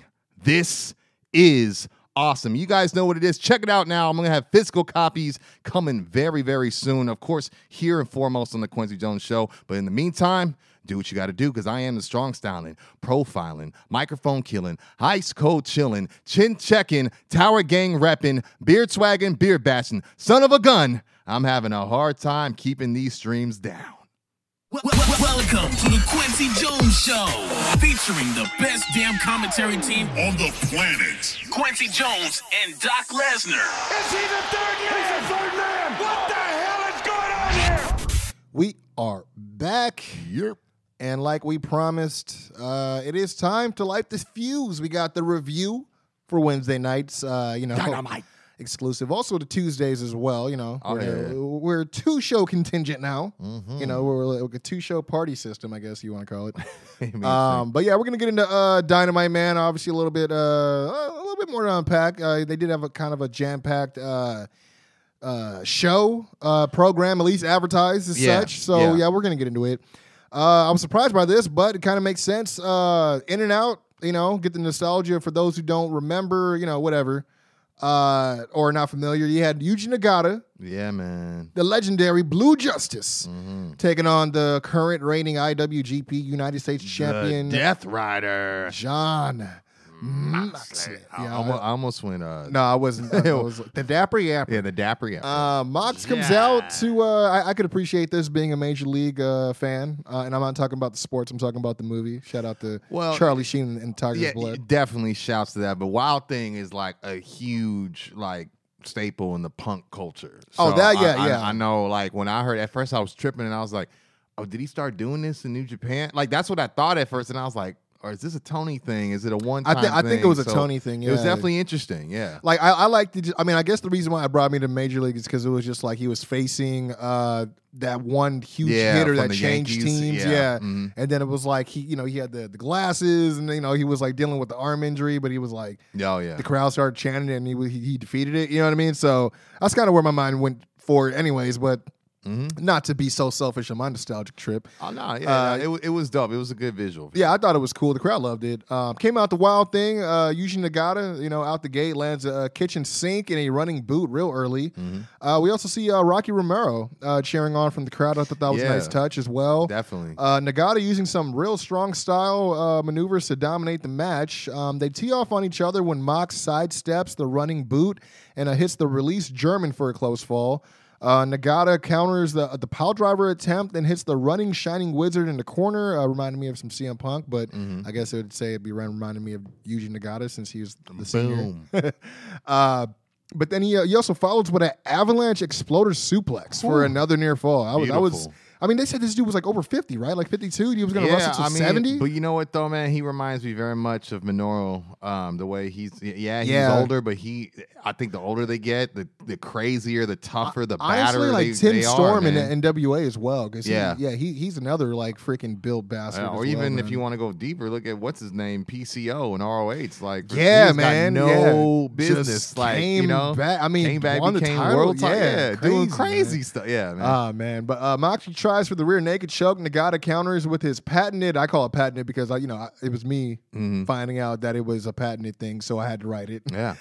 Based on Excalibur's excitement, the reverse sitting arm breaker But Mox gets the ropes. Nagata hits a big jumping enziguri as Moxley answers back with I call it a variation of the wacky line, a little bit more realistic, huh? Yeah, I mean, he's been doing. He's definitely dropped that. I mean, we've never called it the wacky line. Yeah, we I made haven't fun of seen it him. because Cole tried to coin it that one time. But yeah, no, I think that was one of the best things he shed from his moveset. Yeah, I agree. And they even talked about how he won the. Who was it that he beat? Was it Minoru? I think they were talking with about with that big clothesline, but it was a slugfest too. So it made sense why it ended like and that. I was gonna say it was the best one he's done because it made sense logically and it actually looked like realistic as far as like he had to get hit. Well placed, good timing. Yeah, you know what I mean. I thought it was really good. But the finish comes when Mox hits the paradigm shift out of nowhere, pretty much for the win. Yeah, he grinds him with a couple knees, and it was kind of a New Japan finish, to be honest, in my opinion. Yeah, I really like the fact that he also had I know they started to use the term, but they realized the American audience it get lost on, especially in today's sensitive climate. Young boy. They started calling him corner man or doubles now. Yeah, very true. Yeah. But yeah, I thought that was a cool element to show that he was still like training. You know what I mean? He's still training guys, and they were talking about how he trained like Okada, Tanahashi, right? Too, as well as like. It was just real cool to hear a lot of this information. We talked about it last week. I remember when he was in, just like they said in the show, WCW 97, you know what I mean? During and the whole thing with Ultimate Dragon. Like, Yuji Nagata was in Revenge. He was in WCW versus the World. Like, I had a conversation with a fallen friend and Nestor Blanco, really cool guy, really good dear friend. He passed last year. But like I'm telling you, we used to talk about Dakota, not Ibushi's, but I always forget the one with the burning you're talking about Kobayashi. Kobayashi, thank you. Just that era of tough men, you know what I mean? So it was really cool to see him come back. You know what he looks like, but it's still like, damn, this dude is on national TV right now. Yeah, it was a real good look. And I liked how even Mox was like, yeah, get over here, young boy. Like, check on this legend. Yeah, you know that was cool. Good. I did enjoy the bow of respect at the end. Yeah, very much. You know what I mean? So grabbing the or the headbutt. So not a headbutt, but like the it was. I mean, it was just it really much added to everything. Very much a let's meet again maybe down the road. It was cool, and then also it's kind of like a across the pond public nod, like yo. You got the doors juice. open. Yeah, for sure. Well, that. But But in terms of like kind of like a rub, what they call it, kind of like there's a certain word for it, but no, I get what you mean. Like a stamp of approval. Yeah, you know what I mean. Yes. Yeah. So, anyways, from here we had the inner circle in the form of Hager, Sammy, and Ortiz. With Marvez backstage, yes, he has earned his last name back. He actually's been okay the last couple of times he's been on TV. He has not. Okay, is the that's decent. I'll give him decent. Astute. Yes. Marvez asks what's next for the inner circle following the blood and guts match. Ortiz kind of takes command here, says that all five of the members of they had all five of the members of Pinnacle bloodied and beaten, but due to a strange twist of fate that occurred, they ended up winning the match, and says that MJF also had Santana arrested, or as he said, detained, for stabbing MJF with a fork during the match, calls it bitch moves. Yeah. Hager now takes the helm and says they told him that they would have killed them, or that they would have to kill them, and that they want another match, pretty much, Sammy says it's not over as long as both groups are in the same company. They will keep coming after them and demands a rematch or the coronation of the Pinnacle, which is, supposed to be scheduled later in the program, will now turn into the funeral of the Pinnacle. That's pretty much the whole gist of everything. Yeah. But they did say that because Jericho reportedly suffered a dislocated elbow from the shove off the cage. Don't know if that's shoot or not. I do remember seeing him kind of laying there and not really moving, but wouldn't that be what you would do if you fell from a building and landed on the street? Like, or, not really, but you know what I'm saying? Like, essentially he like got pushed off the roof of a building and landed on the sidewalk, if they want us to believe, so with the concrete factors. But I didn't mind this. It was all right. From here, we had the advertised announcement regarding Double or Nothing from Cody Rhodes, the American Nightmare. I didn't write a whole lot here because he was kind of, going one way, and I'm not against what he was saying. Yeah. I just really wrote, he had this kind of like pro-America diatribe and talks about being, proudly American, living proudly American, brings up, the fact that him and his wife, obviously of African-American descent, will be bringing in a beautiful daughter that's going to be white and black. And he says she's not, don't shun both. She's going to be proud of both heritages, if I could speak. But then, this kind of, transitions towards Anthony Ogogo and, his comments towards the United States and his attitude towards the Americans and stuff like that.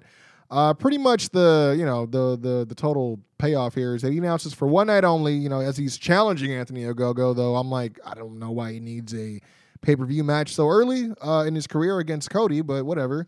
He says that he will be, quote unquote, the American dream for one day. And that will be at Double or Nothing, which I love the way he said it. He said, it's a sword they can both lift. Heavy, but they can both. There are only two men can lift it, him and Dustin. Yeah, I love that. So, I wanted to get your thoughts on it because I know you're a Cody guy. So. There was a couple things. So with this thing, it's always good to see Cody, but I agree. The verbiage started kind of getting a little confusing. There was one part where he said something about we got more. What was it? More appreciation than hate or something, and I just thought. Bad. That was a bad thing. That's not true. That is not true. Yeah. Based on if I'm at if I'm in England and he said that, and I know all the riots and all that stuff that's going on in the last 2-3 years, I'm like, dude, what are you talking about? You know what I mean? That was risky, but all the other stuff I didn't mind saying the white and black, princess, and he's got an unborn child on the way and all that stuff. Great. I like the American Dream part. I think. It almost makes me think it sucks that it's only for one night, but I do like how he said, don't pick up a sword that's far too heavy that only me and my brother can pick up. Because, I even just saw him tell a Dusty story inside the ropes the other day, and he even said, he had apologized and said, I was not ready to lose him yet, and so I've never really heard him talk like that, frankly, about passing his dad. So it's kind of cool to see that and then see he wants to, like I said, pick up the sword, But I like it. I think he's trying to take care of the Nightmare Family guys. Because if you think about it, they're on separate sides, but they're all Nightmare Family trainees. Yeah, the way that I was talking to, I believe it was shout out to Stellar J. Yeah. We were just saying you got the Elite who are pretty much already taking up a lot of the, TV time already. They don't need any more rub, right? They're already pretty much... they already had buzz. They still do, which is why people are watching the shows. You know what I mean? For the core five, as they call them. Definitely. But then you got Cody here, who's in a position. Obviously, he has the Nightmare Family in the Family Factory School and all that stuff, and the Nightmare Factory School and all that stuff. So it does make sense if he's going to start putting in some time and effort with these other guys, and especially trying to legitimize. Someone like QT Marshall, a couple weeks ago, and now he's kind of moving on to one of his proteges, which has obviously been a special project that he's already been hands on with since even before they had a TV deal with Anthony Ogogo. He's talked him up quite a lot when they were doing a lot of those Road to Whatever series. So yeah, I think that could be possibly the end game here. I'm just shocked that I think he's in action next week against Austin Gunn, I believe, Ogogo. But I still think he needs a little bit more, a few more matches under his belt. So yeah, it is a huge jump, and I will say one thing I felt like was a theme this episode was a lot of hot shotting, absolutely to book for the pay-per-view, it's like we just had Blood and Guts last week, but that was the thing we thought about when it got announced. It's like, oh, you got two big things going down in May, and one of them's one of your flagship. Do you think that they're events? Do you think they're going to do the Fight for the Fallen again this year? Or the Fighter Fest? Or I think they should. I guess Fighter Fest not so much because they can't really have. That's more like the festival. Well, right? From what I hear, as of Double or Nothing is gonna be full capacity. I know Cody I mentioned did hear it, that. so I know they also are going to be touring pretty soon. Yeah. Who knows? Fighter Fest in the open places like Texas, though. You know exactly. what I mean? But even then, Florida, you're talking about June, July. Yeah. When, so they got some time for things to open up or get more. Hopefully, if things start getting, So we'll see. But yeah, interesting development, I will say. I don't know if that's the match I'm looking forward to for Cody. Yeah, I definitely. Especially when you got a Double or Nothing announcement. It's like, it makes it seem like it's a little bit bigger. Yeah. Because, I will say, I was hoping it wasn't going to be like a rematch against QT. But at the same time, I was like, oh, well. You know what I'm saying? So... But from here, we had a video package. Pretty much, it just highlights the relationship between the Young Bucks and SCU up until this point. So, not much to really. It's all self-explanatory with the quotes and everything and the footage they use. Yeah. But from here, we did get. I was kind of surprised that this was within the first hour as well. SCU taking on the Young Bucks for the AEW Tag Team Championships. Obviously, with the caveat, self-made caveat that Yeah. if they lose as a team, this will be the last time they team and will disband forever. So I'm gonna try to make this quick, man, because even with there's some stuff that happened after this, and we'll get to it. Yeah. You will. Nick slaps Kaz as he gives chase and connects with some combination offense, slingshot elbow and slingshot leg drop, one after the other by, as I like to call him, bad influence, but SCU, whatever. Combo for a near fall. SCU implements more tag team moves before Matt Jackson cheap shots Daniels and tags himself in. Matt hits a apron powerbomb on Daniels early. Nick also hits an assisted swanton bomb on the outside as we go into picture-in-picture. Gnarly. Bucks with the continuous tags to isolate Daniels. Kaz finally gets the hot tag and takes out both Bucks. He hits the patented springboard leg drop on Nick for a near fall. Kaz and Daniels with some more tag team moves as they hit the hip toss, powerbomb, neck breaker combo. Always a favorite. Love it. Yeah. Another near fall there. They take out Matt with the celebrity rehab, and then they try for the BME, but Matt prevents it as Nick powers up with some of his greatest hits. As he busts Daniels open on the outside as he super kicks him into the ring post. I mean, obviously it was kind of a whatever spot that had him bleeding like crazy, but obviously they felt like this match needed the added drama. Well, I'll be honest.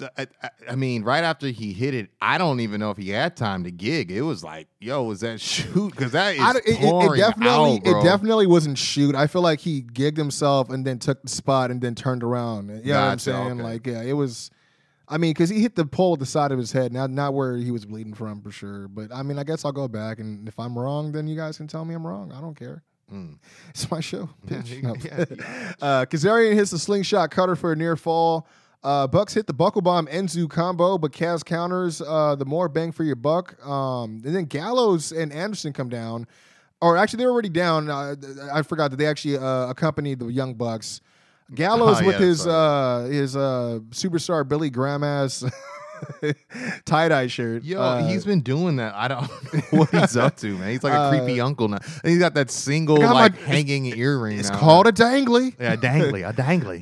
But Gallows distracts the ref. Kaz hits the Styles Clash on Matt for a near fall.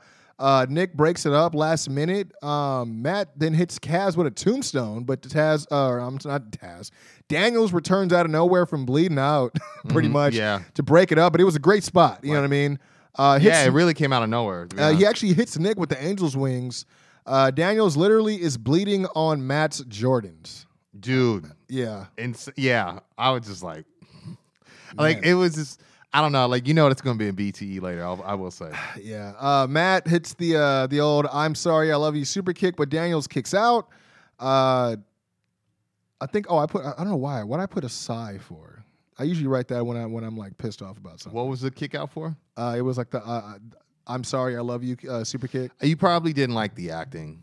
No, I didn't care because I knew he was mocking. He had talked about it. It had to be something. I didn't. I probably saw something, stopped writing because I was like, "What the fuck," and then started writing again when something else happened. Yeah, I'm trying to remember because he did kick out and he seemed like he was all mad about it.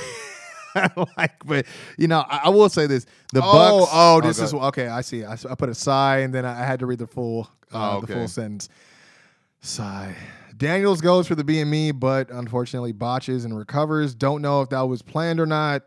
Because he definitely wasn't. He slipped on his blood for sure. I thought that was. I mean, but he went right back at it. But also still a good look, right? I mean, it sells like the drama. Like, oh man, this guy's in a bad way. You know what I mean? He hits it, but Nick makes a save. Matt uses a spray can to blind CD and then cracks him in the head with it as well.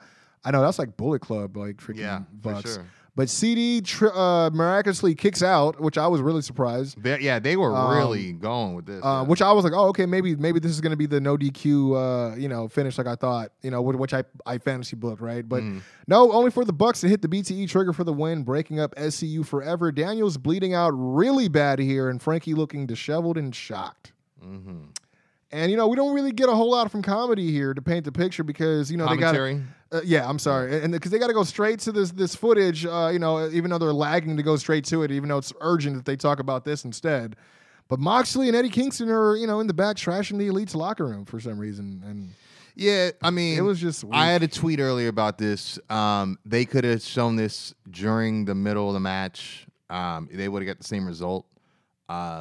I mean, I think they robbed SCU, and maybe I'm talking bias. I'm a SoCal Well- wrestling fan, but I felt like if you know CD, if you know SCU or them as a tandem for a long time, you were kind of wondering, like they've been talking about They it. deserve and something better than that. Yeah, right. And I'll say this: they deserve something better than a moments ago. You guys could have had Yeah. that and then played Mox and Eddie on the moments ago. Well, you know what I'm saying, during the Yeah. commercial break, like you could have done that. Because I'm even thinking from a logic standpoint. I mean, I'm pretty sure they know each other. I don't know if they're friends or not from a professional standpoint. But you think about a guy like Kingston, you think about Kazarian and Chris Daniels, you're like, those guys are all journeymen. You know what I mean? Yeah. There could be some sort of mid-level mutual respect there where they're like, you know what, let's try to get in the Bucks' heads, force this match against them in the middle of the match, like you're saying. You know what I mean? But Yeah.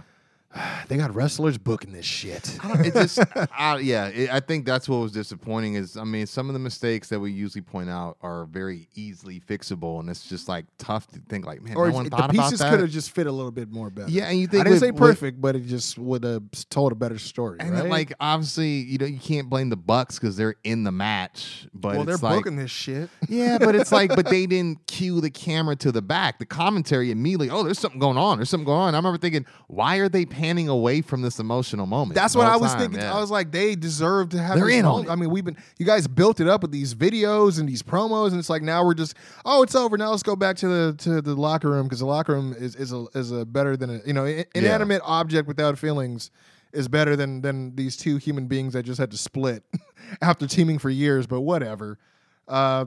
Speaking of splitting tag teams here, Christian Cage. You like that? You like that? Yeah. He's in the back with Dasha, and I already know what you're going to say, so I wrote it down. But it's at the end, so. He pretty much responds to Taz's technique breakdown on him last week, says it's as credible as him critiquing his ability at a buffet table. Ha. Ha. Says he has another open contract for next week. I don't know, who's this guy getting open contracts, challenges It's anyone. a start-stop storyline if you think Yeah. about it. He challenges anyone from Team Taz and transitions to talking about winning the Casino Battle Royale at Double or Nothing. Gets interrupted, parentheses, of course, by Matt Sydal, who says he has his mindset on redemption at this year's Battle Royale, to which Christian greets Matt and jokes that last year things didn't quite fall into place, right? As Sydal surprises Christian by saying that he doesn't have to worry about Team Taz because he already signed the open contract to face him next week on Dynamite. Yeah, this just kind of came out of nowhere, but I mean, it's cool. It's a fresh matchup for Christian, so, and they know each other from back in the day, I guess. I mean, yeah, he called him Matt. It was almost like he was like, "What's up, Evan?" At least it wasn't as. I did see that part you were talking about. It wasn't as awkward as whatever happened to that guy. Damn, Randy Boone. Stone Cold and Randy. Yeah, I mean, that- I'm adding stuff because that's No, typical but yeah, Stone yeah, Cold automatopoeias. So. I'm glad you finally saw that, though. Oh, Anyways, we did have one of the other advertised matches for the night. Orange Cassidy versus Pac, eliminator match for the AEW Championship #1 contendership. Cassidy starts by putting his shades on Pac. Pac, in turn, breaks them with his bare hands and goes to attack Orange, who ducks and hits the beach break super early in the match for a near fall. Orange hits a super side dive with the hands in the pockets and then brandishes another pair of shades out of nowhere before we go into picture-in-picture. I don't take a lot of notes during picture-in-picture, but there were some Yeah, things. it was. We come back from commercial here. Both men on the outside as Pac throws Orange into the guardrail at ringside. Pac hits a huge pair of shotgun drop kicks from the top rope before hitting a third to the back of Orange's head for a near fall. Pac goes for the black arrow, but Orange rolls casually out the way, kind of like that. I think it was a recall from their match. Oh from Full yeah, Gear, I believe it was. I think it might have Full been Gear or was it- Revolution. maybe it was Revolution. Yeah, Yeah, I think from 2019. yeah. Orange tries for the Casadora pin, but Pac lands a super kick and sit out Liger bomb here for a near fall. And I'll pause it here because you were saying after the match there was news that I guess the super kick knocked Orange out legit, right? Yes. I did read, and he's okay now. He's been seen, hanging out and socializing with people backstage since then. But yeah, the initial report was that the finish was originally supposed to be a 20-minute draw that would have seen, pushed it to a triple threat anyways. But apparently there was an audible call. There was a thrust kick, super kick, whichever one you want to call it. Very Bret Hart Goldberg-ish, knocked him out. to the point where Pac didn't know. Yeah, like you say, he hit that Liger bomb, and it's usually a really high angle anyway, because that's how you do it. Yeah, they were like, but, high stack on the pin. you know, but it's very scary that that's the move that followed right after that. And if you notice, To the back of the head, you know, too, to your yeah. point, we had talked, you know, you kind of see Orange kind of out, you know, on the, because I think he rolled him to the floor and then started buying time, basically. Yeah, it was real weird because he started doing like a foot choke in the corner, and then like I saw Aubrey backing him up, but I'm like, what are they doing? I'm like, are they buying time? And then I saw that the ref was right there. I'm like, is this planned or what's going on? You know. Mm-hmm. Anyways, man, they go back into picture in picture for another reason. I don't know why they had to do two.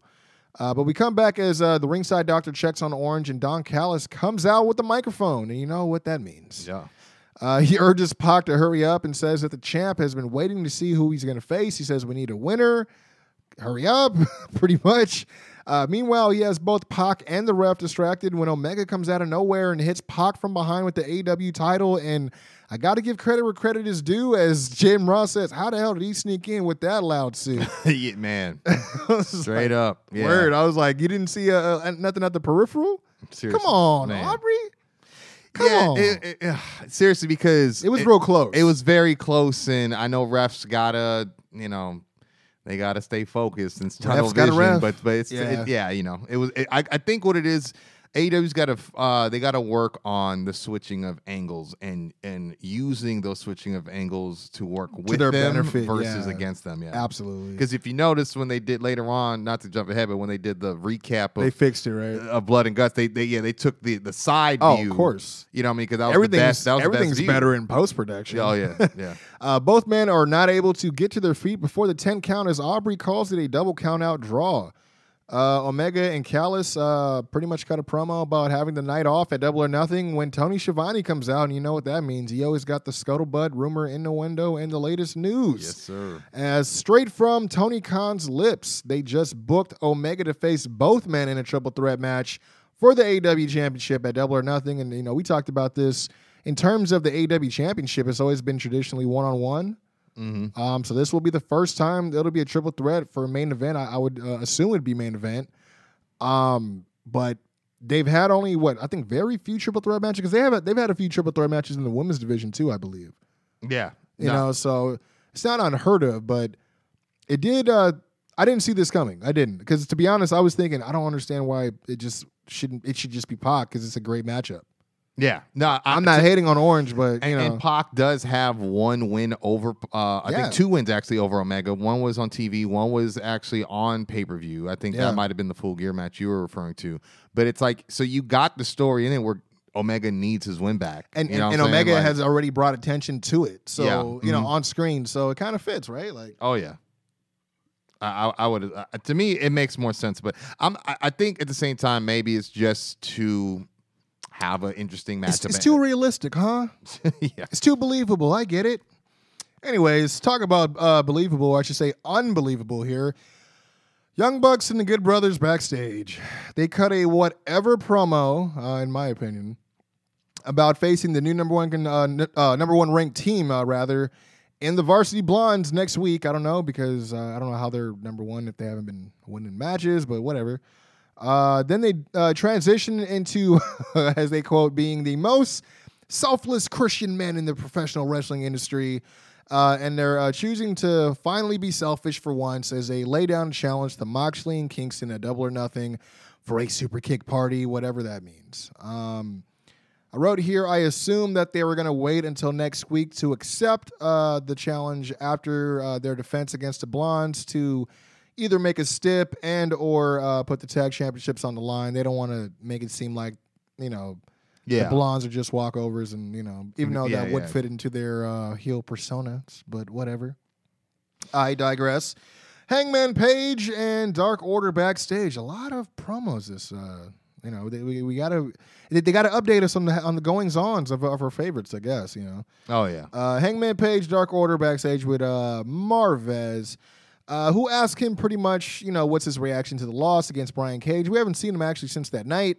Hangman says, you know, he kind of expected a loss to come sooner or later because, you know, him being the number one guy, he knew he had a target on his back, but then explains that it also took 3 guys, a title shot, and a powerbomb on the stage that, quote, nearly blew his lungs out of his mouth to do it. Yep. Says Cage didn't beat him so much as it was Taz who beat him by pulling all the strings, but says that he can tell Cage is someone like him who has dedicated his whole life to pro wrestling and that he believes that that win can't be sitting right with him. So he challenges him to a straight up one-on-one match, urges him to leave Team Taz behind, and makes a pun about Double or Nothing, which they end up booking later. It's going to be Adam Page versus Brian Cage at Double or Nothing in a singles match. But I saw that Taz is in the graphic, even though he asked him not to bring anyone from Team Taz. It definitely seems like it's a straight up, just me and you, mano a mano. Let's see if you can do it without help, without the belt to the back of the head, without the power bomb. Yeah, exactly. It does make all him the look extra weird. help. I mean, with him looking all those muscles for no reason, it was a meme, right? Yeah. Like, it's like, dude, yeah, why'd you have to do all that if you're, so confident and I'm just saying, you swole, bro. You the Swolverine. You know what I mean? Yeah, for sure. I mean, we're waiting for that breakout moment for sure, but we digress, Anyways, Pinnacle coronation here. MJF comes out with a crown and a girl in each arm. Can't hate on that. I can. No, it's fine. Declares himself the new demo god, the king of AEW, and the greatest of all time. Tells the crowd not to boo, but to bow down to the Pinnacle. Says that AEW hit number 1 on cable for the first time, and that we have the Pinnacle to thank for that. Questions why the Inner Circle wants a rematch when they're down 2 men. I'm asking that just in general. I don't care who's down, why so quick? But my bad. Go ahead. Well, I mean, we did talk about this. I mean, yeah, but it's as far as I mean, I didn't really question it, knowing that knowing what we know now, that this is meant to have multiple matchups. So, so that's why I was like, I mean, immediately after, I mean, you would think they would take a powder to regroup since their leader's down and out. Right? I'll just put it this way: when War Games happens, you don't see UE for at least 3 weeks. I would say. Yeah, but that's because Bobby's always hurt. Very I'm not true. trying to be a dick, but I'm because I was even remembering. I'm like, yeah, what was that bicep injury from? I'm like, probably War Games. Yeah, definitely was. You know what I mean? Even though I was think, November. Yeah. Mm-hmm. So exactly, yeah. Anyway, but I think it was a chunk though. that's how bad. So anyway. Freaking, they're crazy. Yeah, They're loco. War Games, blood and guts. References Santana stabbing him and says Jericho tripped and took a fall, but says he's a benevolent. I'm sorry. It was just funny the way he said it. I'm a benevolent king. Ask the people if they want to see it, but says his answer is no. Yeah. I'll let you keep going from there. This is what I wrote, man. To me, it was a tough segment. It was not. I won't say. I'm not going to flat out say it sucked. I mean, it just wasn't. It had its moments. It was and okay, but it was. moments. Yeah, I mean, it seemed like MJF was just, instead of drawing on like he usually does, he went straight to the PowerPoints. Yeah, you know what I mean. That he did the focuses he needed to hit, but go ahead. From here we had Tully, and he comes in. This is what I wrote, dude. Tully comes in. Because I heard what you said, and then I watched it under my own goggles. You know what I mean? Mm-hmm. He came in to put the guys over in what I called his best NWA Flair impression, because that's how he. Man. The whole time I was like, why does he sound like he's trying to be Flair? But that wasn't his role. You know what I mean? You nodded and yeah, that's right. Yeah, look at this watch. You didn't say it, you just confirmed it. It was just weird though how he was with these fancy wrist pieces. I'm like, are they Rolexes or are they not? Are they Movados? You can say some other stuff. Talking about the girl. Yeah, that's why I was like, okay, you're not saying Rolex. I did love when he said, with some of the best looking girls of this city. I was like, that was pretty funny. But I think to me, it's sort of like the problem I have watching Ted DiBiase. Is it great to see him? Yeah, but he's renowned. Dude, he found God, and he's not the same guy, so it's hard to see him in a regular suit. He don't even got the dollar signs on the suit. Same thing. That one's a little misleading because you would think that they're like, oh, but it's for the people. I'm like, well, no one would know him if they didn't watch. It's for us. It's for the Laps Tully's fans. also found. You know what I mean? I believe he's a minister. I think he does a lot of outreach stuff with prisons and stuff like that prior to getting. That's why he's on that Fear the Revelation stuff. Yeah, I believe so. So that's why it was weird to see him go that direction. But I get it in terms of the perception they're trying to set. See, that's my thing though. Is I know that these guys have real lives outside, but I'm not gonna like AJ Styles, he's a Christian, but he's over here cheating and shit. I'm not going to be like, oh, this ain't, you know what I mean? Yeah. I learned to separate that. I mean, I think that's why I didn't mind Tully as much. But you minded when Flair managed him in Impact. Who? AJ, right? In terms of what? In terms of it didn't fit him because you knew that really wasn't him. I think it's one of those things where sometimes when people are so outgoing with what they've been doing, dedicated their life to, it's hard to suspend. But anyway, we'll get back because Tully tried to save this. But I mean, to me, like I said, in my opinion, it wasn't as bad as you made it when I talked to you. It was tolerable, but like I said, it just seemed for sure that he was watching some NWA Flair tape. He ends up gifting them with some expensive wristwear, as I wrote. Inner Circle interrupt because why wouldn't they? Could have said timepieces, man. This whole show is nothing but melees and pull aparts and interruptions mostly. Yeah. And anyways, they pull into the arena with, and this is what I wrote before I realized what was going on. With like a custom Inner Circle trailer, big wheeler. It just seemed like two different pieces put together. Mm-hmm. And then Jericho pops up with his arm in a brace as they pretty much pull an Austin beer truck, except this was the Jericho bubbly truck. Yeah. Not a fan of this. At all. Ruining their celebration. Apparently, this is enough to sway MJF's mind as the new king of AEW. And, as I say mockingly, and grants them a rematch for Double or Nothing in the same match they lost in Stadium Stampede. With the caveat that if they lose, Inner Circle will have to break up forever, take it or leave it. Which they didn't answer right away. Yeah. So that's worth noting. Yeah, I just feel like this was so left. It's too soon. Yeah, it's too soon. Which Y'all just trying to I've get already said that. I know why though, because I heard that they were trying to sell tickets for a few of the house shows and the Dynamites before Double or Nothing, because Double or Nothing tickets still aren't on sale yet, and those tickets aren't doing that well because people are actually waiting.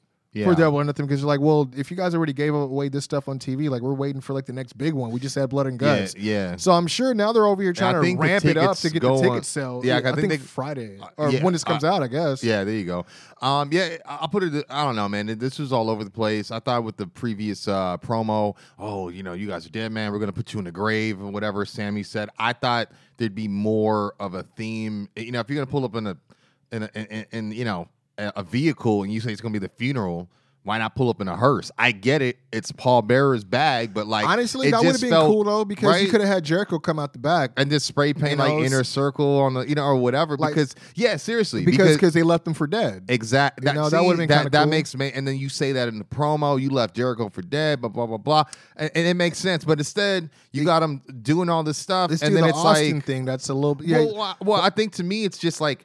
You got three guys talking intently, like intense, like we're ready to bring the fight, and they come out with kill us and all this. But then they come out doing an entertainment, bit, and I'm not mad at it from an entertainment standpoint, but it just felt like a disconnect for me. Yeah, because realistically, I'm supposed to think like, okay, we're gonna watch to see what they say about our rematch demand, and then okay, you know what?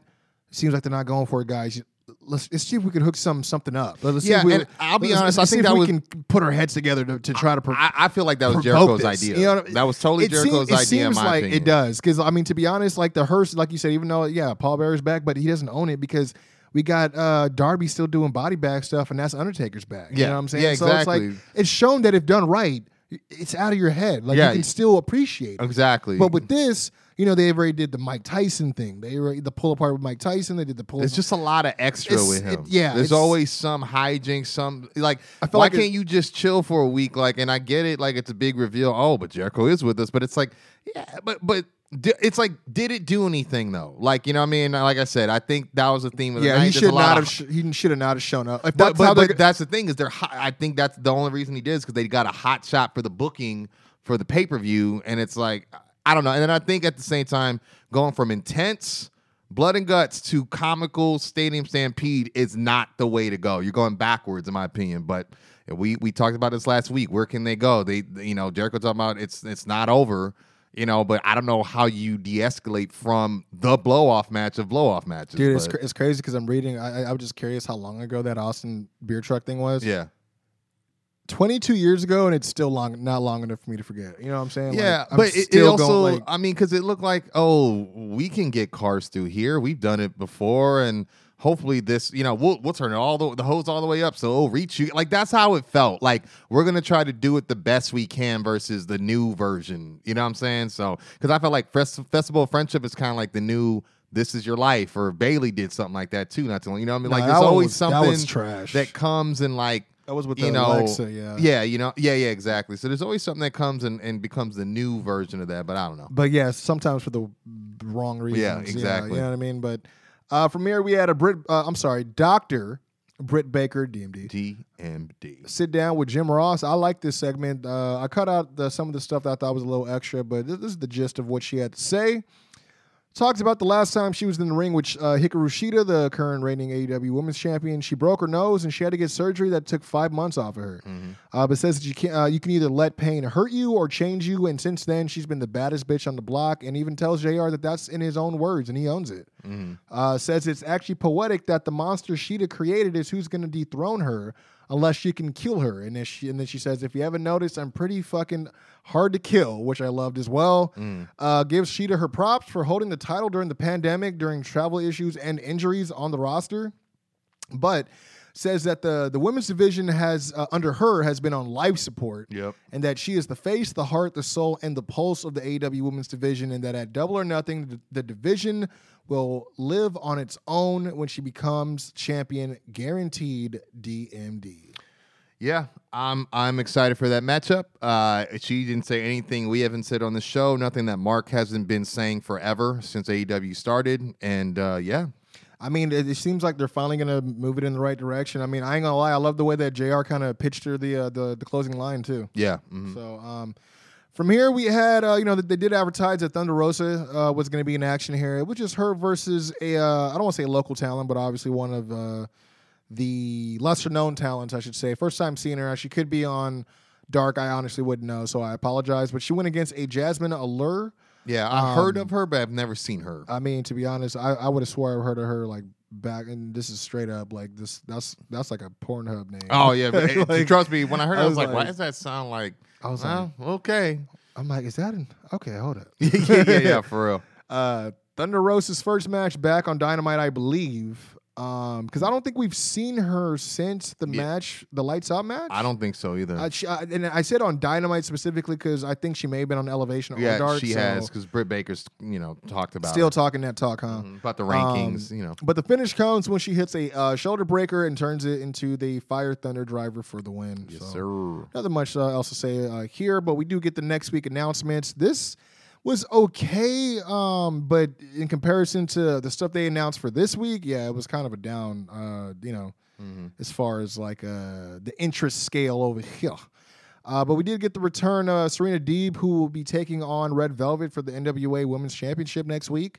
Young Bucks, as they said, will be taking on the Varsity Blondes for the AEW Tag Team Championships.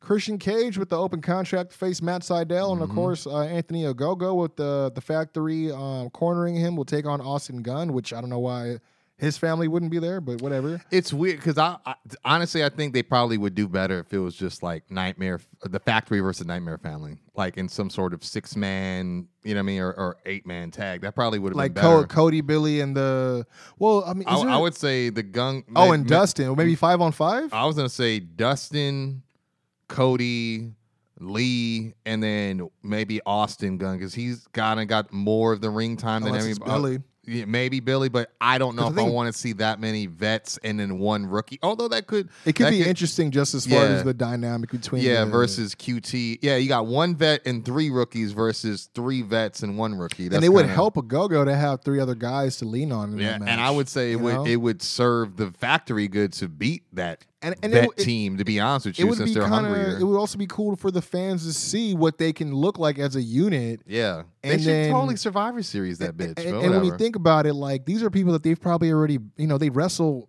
in school on a daily. They wrestle each other all the time probably, you know what I mean? So they can really, do some stuff. Definitely.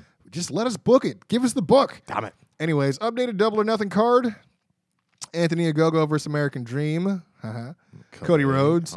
Hikaru Shida versus Dr. Britt Baker, DMD, for the AEW Women's Championship. Hangman Page versus Brian Cage, 1-on-1. Again, graphic with Taz. I don't know why. And then also Kenny Omega versus Pac versus Orange Cassidy for the AEW Championship. And I guess since maybe Taz will be on commentary. They're going to keep, that's true. They're going to keep us in limbo, but I'm sure we're going to get the Stadium Stampede. Official graphic, yeah, I'm sure. Yeah, so... from here, we had I don't want to call it pointless to diss her, but it just doesn't, it's not a step up or a step down. It's a step to the side. Yeah. With Jade Cargill. Yeah. Again, with Tony Schiavone. I did like, I can't remember his name. Mark Sterling. Yeah. To see him come back, he did a good job during the MJF campaign that's angle. I think we talked about he's got some sort of involvement with the Major Bros Figure podcast as well. But he's got good energy, and he's wrestled before too. Yeah, exactly. And I mean, I remember, when he gets Moxley in that, and that was a really entertaining match. So if it's him, they may just steal our idea about Ruby Reyes. Yeah, maybe. But I wouldn't be mad at it. But I still don't know. I think he's the best out of the three that have tried to approach her so far. And in terms of that, not my pick. In terms of that, I guess he made an offer to her. And apparently Jade's also fielding offers from Matt Hardy. Yeah. Or the Matt Hardy office. Yeah, and Vicky. And Vicky Guerrero. Yeah. But says that nobody else handles her business. She's her own boss, and she's that bitch, as she loves to remind us. Man. From here, we have the main event. But I did have to comment on the video that played right before the main event. I thought this was really good. Darby Allin versus Miro for the AEW TNT Championship. Video plays of Darby driving and being asked about his condition following him being thrown down the stairs last week. But he says he doesn't have time to think about it. Takes us back to his hometown in Seattle, says as trashy as it is, he still loves everything about it because it reminds him of where he's come from and what he's become since. Questions Miro's comments on the glass ceilings from his debut promo, which I thought was key. Yeah. But asks what he has, what he's done since coming to AEW. He more or less kind of echoed the I don't know if you saw the tweet that he put out, pretty much saying a lot of the same stuff, but he was saying how he claimed the world would see what Miro is made of now that he's off the leash, but says he doesn't buy what he's selling. Says first he's playing video games, then he's someone's best man. You could say Darby is this or that, but at least I know who I am. Do you know who you are, Miro? I like that a lot because, it's true. And at the same time... The identity, I think Mark's been talking about that a lot, too. And Darby's really good at kind of pointing stuff out. Because remember when he was going to go and defend against Janela, he was like, man, I remember when you first got here, you was blah, blah, blah, and then you got complacent. You got this, and that, and it was just like, damn, okay. Speaking of which, he actually owns the trademark for the bad boy now. Neither here nor there, but just wanted to... Oh, that's good to know. Yeah, he posted that up. He tells him to look into his eyes, you generic son of a bitch. I was like, damn, okay. Tells him you're not taking this away from me, and you're going to admit that I'm one of the toughest men you've ever been in the ring with. So... I let this up for discussion, but I pretty much wrote go ahead. I'll let you lead, my dude. Because I got more thoughts on things that happen in post, than I do. The match, in my opinion, is exactly what it was supposed to be. Like Miro's a fucking beast. It got spoiled for me, but at the same time, I was like, good, because it is. It sucks. Because I didn't realize it was the 10th defense, which would have been a great number for him, right? But at the same time, also a great number to be the spoil. Yeah. You know what I mean? So Miro just beats Darby's ass pre-match while shouting into the hard cam, "Am I underwhelming you now?" Repeatedly. We did see Scorpio Sky and Ethan Page, in the crowd, shown pretty much laughing while watching the match, as they're the ones responsible for. I feel like there's a classic case of not realizing your strength a lot. In a lot of this match from Miro to Darby, because there were some shots I'm like, damn, bro, that looked like you floored that too. Dude. Speaking of flooring, Tope Suicida, but he ricocheted the fuck off of Miro and then hit the guardrail, dude. Yeah, I was like, insane. So did that even hurt, or is that a counter? How does that go, man? There was even after that, he tried for a standing coffin drop to the outside, but Miro catches him and hits the release German on the outside. Yep. And I made note, this is after all the shit he already ate before the match. Yeah. Sheesh. Seriously. Scorpio Sky ends up attacking Sting's leg while he's ringside. That he injured from a couple weeks ago. During the picture-in-picture, so you don't ever say I didn't report on the picture-in-picture, right? And then he actually, the refs got him out there, and as he mocks the Sting surfer call, which I thought was pretty funny. Oh, okay. I don't think I caught that. That's good. Miro ran Darby, who was on his back, into the stage wall. Sheesh. Ooh. Yeah, he did. Ugh. Man, I was so vocal watching this. I was like, God damn. Same. There was also, some times where Darby started getting his mojo back and was pulling out some real close pin attempts, and that schoolboy he hit out the corner was actually really close. Oh yeah, man. Followed up with the code red, couldn't seal it, but finish comes when he actually taps Darby out with the game over, man. Man. I like the back-to-back. What is it? That flipping stunner. And one was he countered that pop-up power slam and did it. And I thought, wow, that looked really cool. Yeah, I didn't even know he hit the pop-up power slam until I was like, oh. Yeah, no, that wasn't even. I've never seen Miro do that, but I think with a guy that size. But one part I will say that I really did like is there's this moment where you see Darby is just like beaten down, and he looks up at Sting, and Sting looks at him, and I'll be honest, to me, that moment was when I knew he was losing.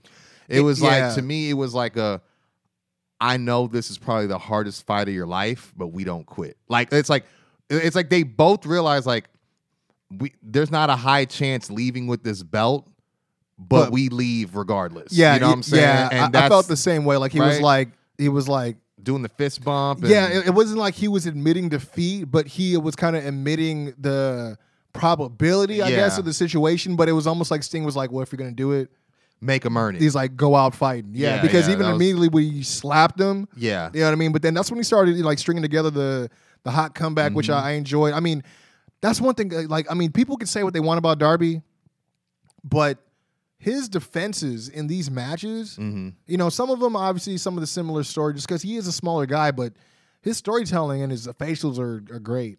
You know what I mean? Very.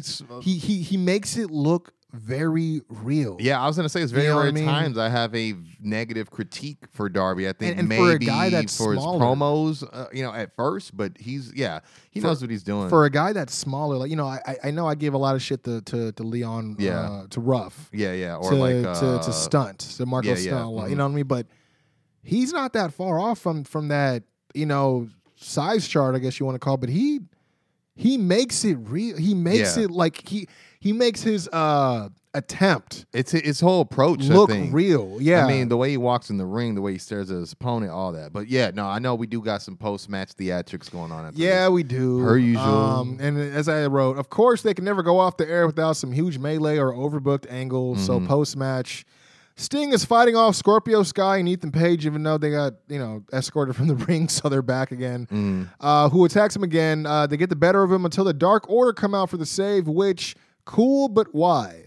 They have no allegiance to anyone in this match except a very loose respect for Darby, who, you know, with the way he's been trying to honor Brody. Yeah, I mean, there was the match with 10 not too long ago, where they were both there, and there was like that weird, it wasn't even a skirmish, it was just like all right, we're just helping him up, and it's just like, well, you guys need to back up, you know? He's like, don't be helping him. But after the fact, I believe they kind of they found, you know, it's like the friend of my enemy is my friend type of situation. I can't remember what happened. Common ground. Oh, yeah, they all got attacked. I forgot. Exactly. So I think they were trying to call back to that, but I think they didn't do a good commentary job. Commentary is very bad at that. Yeah, threading that throughout, you know, commentary. So, yeah. But yeah, we then pan back to Miro holding the title in Darby's face while once again asking him, "Am I underwhelming you now?" Then Lance Archer music hits. And I forgot about that. As per usual, because why not? His music is always the one that hits at the very end. It's always him.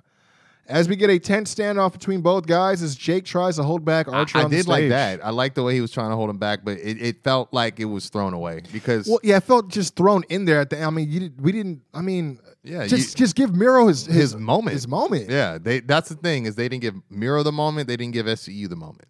And that's man. They tend to like I said, they have this overbooked post shit that just takes away the focus, man. I'm just not. Yeah, because they did it last week with Sting and the heel hold. Or no, I'm sorry, with the blood and guts. And then before then, it's Sting with the heel hold. And before then, it's something else. You know what I mean? It's all kinds of stuff. But yeah, sometimes I think it just would be best suited if they just let like the main event guy have the moment, because that usually you remember the last thing you saw, but it doesn't mean you're not going to be excited for the next week, especially if they run unopposed, because then you're like, man, I wonder what's going to take the main event next week. Well, you know? I got a note on that, but before we get into that, it's just to add to your point, especially when you got Darby putting the spotlight on all these things. You haven't done nothing. Yeah. You've done this, you've done that, but you have nothing to show for it. Then he finally has something to show for it. He finally wins. Biggest win, biggest main event of his career, because his only other main event he's been in was, I think, the tag match. Yeah. And then you don't even give him, like, dude, build him up. Especially after. Like, Tony says it in all these interviews about Miro and how his ball of potential and how he's not going to do it. I'm like, come on, man. Yeah, especially after the slamming, hurting Kip's wrist. Right, you keep that rolling, and then after that, you got we'll see how the guy who doesn't mind dying does against the guy who doesn't mind killing him. Like, where are those things helping build Miro into the match? You know what I'm saying? Where he can say that at the end, like, instead of don't get me wrong, am I underwhelming you now? It's not bad, but it's also like, are you not entertained now? Or am I not, that whole CM Punk thing, but it's like, I don't know. Miro gets really excited. I noticed that, and especially during promos, and he's got to really just focus on it the way he wants to do it. I wouldn't be surprised. They didn't do any favors, like you said. Not to cut you off, but like you said, you got Darby, the reigning champion, highlighting. You haven't done shit since you've been here, and then they kind of treated him like that at the end by not highlighting his title win and giving him the spotlight solo. Not to mention, Darby was hurt coming in, but he's the one who beat the streak of Darby. Like, now there's a new guy in town. You know what I mean? Like, that's going to be the measuring stick for the TNT Championship, and we haven't seen who's even out there that could beat him. You know what I mean? I was just gonna say, they the show possibilities are big. They show us Lance Archer, but not immediately, man. Not immediately. No. Like, I don't know. Like, for me, it was just also just the fact that, like, he should have just got that moment, man. Like, it's just simply. Yeah. It's just. I mean, I can't help but think that probably the injury with Kip possibly hop shotted him to this opportunity. They probably were going to have more business. You know what I'm saying? So they probably would have had a match. So it's like, if this is this is a great booking for him, but don't like blow it, man. But anyways, man. Yeah, we'll see. Hopefully he gets a promo in ring next week. Yeah, something. I want to see that Gucci, man. I want to see something. Yeah. I want to see some drip. You know what I mean? But in terms of, we were wondering why they were stacking that last week's episode so much. I guess they were trying to get as much interest and get the ball rolling momentum-wise, because in the next couple of weeks they're going to be, rearranging their time slots with the NBA. I believe the playoffs are going to be coming in. So, because I believe Dynamite is going to be on Friday. Possibly the go-home week of Double or Nothing. I wouldn't doubt it, because I know that they're having a quote-unquote fan fest, which is not Saturday. StarCast. Yeah, I mean, but yeah, it's going to be that Saturday. So, but yeah, just a little bit more insight on they weren't really ready to give us all that, but they had to ensure audiences, I guess. You know what I'm saying?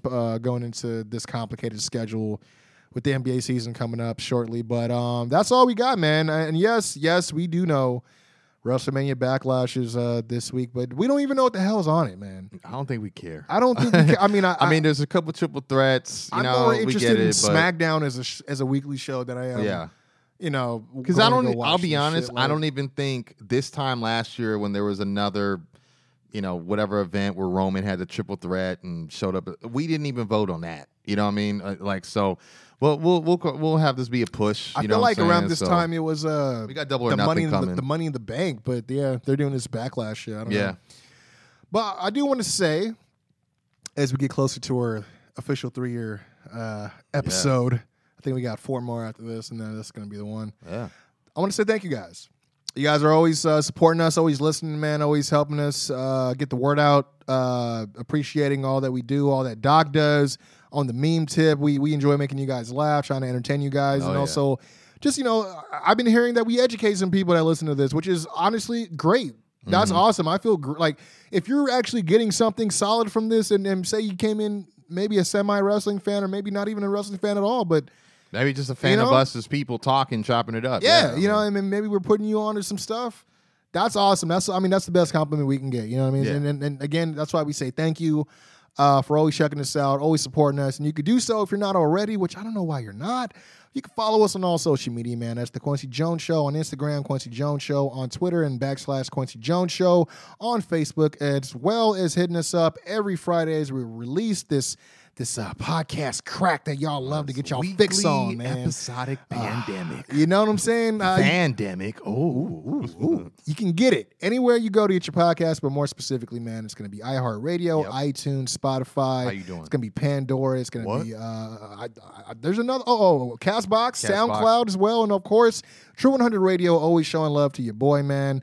And Doc, you're going to be a little bit interested in this because True 100 Radio, they're looking for bars. I saw that, and you know what it is. Every time you look at me, you know who I are, Mr. 5-Star Bars. It's him himself, hip-hop hybrid, the only one in existence in the world of hip-hop and pro wrestling, independent, and, of course, mainstream. It's your boy, Doc Lesnar, as I do. And as you heard me earlier, I got to let you guys know I got a dope fucking album that is out. This is awesome. It's going nuts right now. We're already about to we're almost past 10,000, baby. We're almost going to 11,000 streams. It's a beautiful thing. So just like, staying in theme, Quincy wanted to thank everybody. I thank every single one of you Lesnar maniacs that are spreading the word worldwide, because I'm telling you guys, man, if you haven't, get on a train right now. Lesnar Mania coming to a town near you, Jack. And that's not a fact. I won't say it's not a fact. It's not an insult. That's a fact of life. You guys know what it is. Follow your boy at Doc Lesnar on Instagram, at Doc_KJS pod for, like he just said, those wrestling memes. And of course, I'll hook you guys up with all the latest in wrestling headlines as well. Also, go ahead and, I was going to say, if you guys are more about physical things, Doc, I believe, may be having some physical copies of the album coming soon, man. This is true, man. Stay tuned, man. I know it's all about the streams and the MP, all that. I got albums. They're going to be on deck, and what you guys will probably hear. Physical. Championships. Physical shit.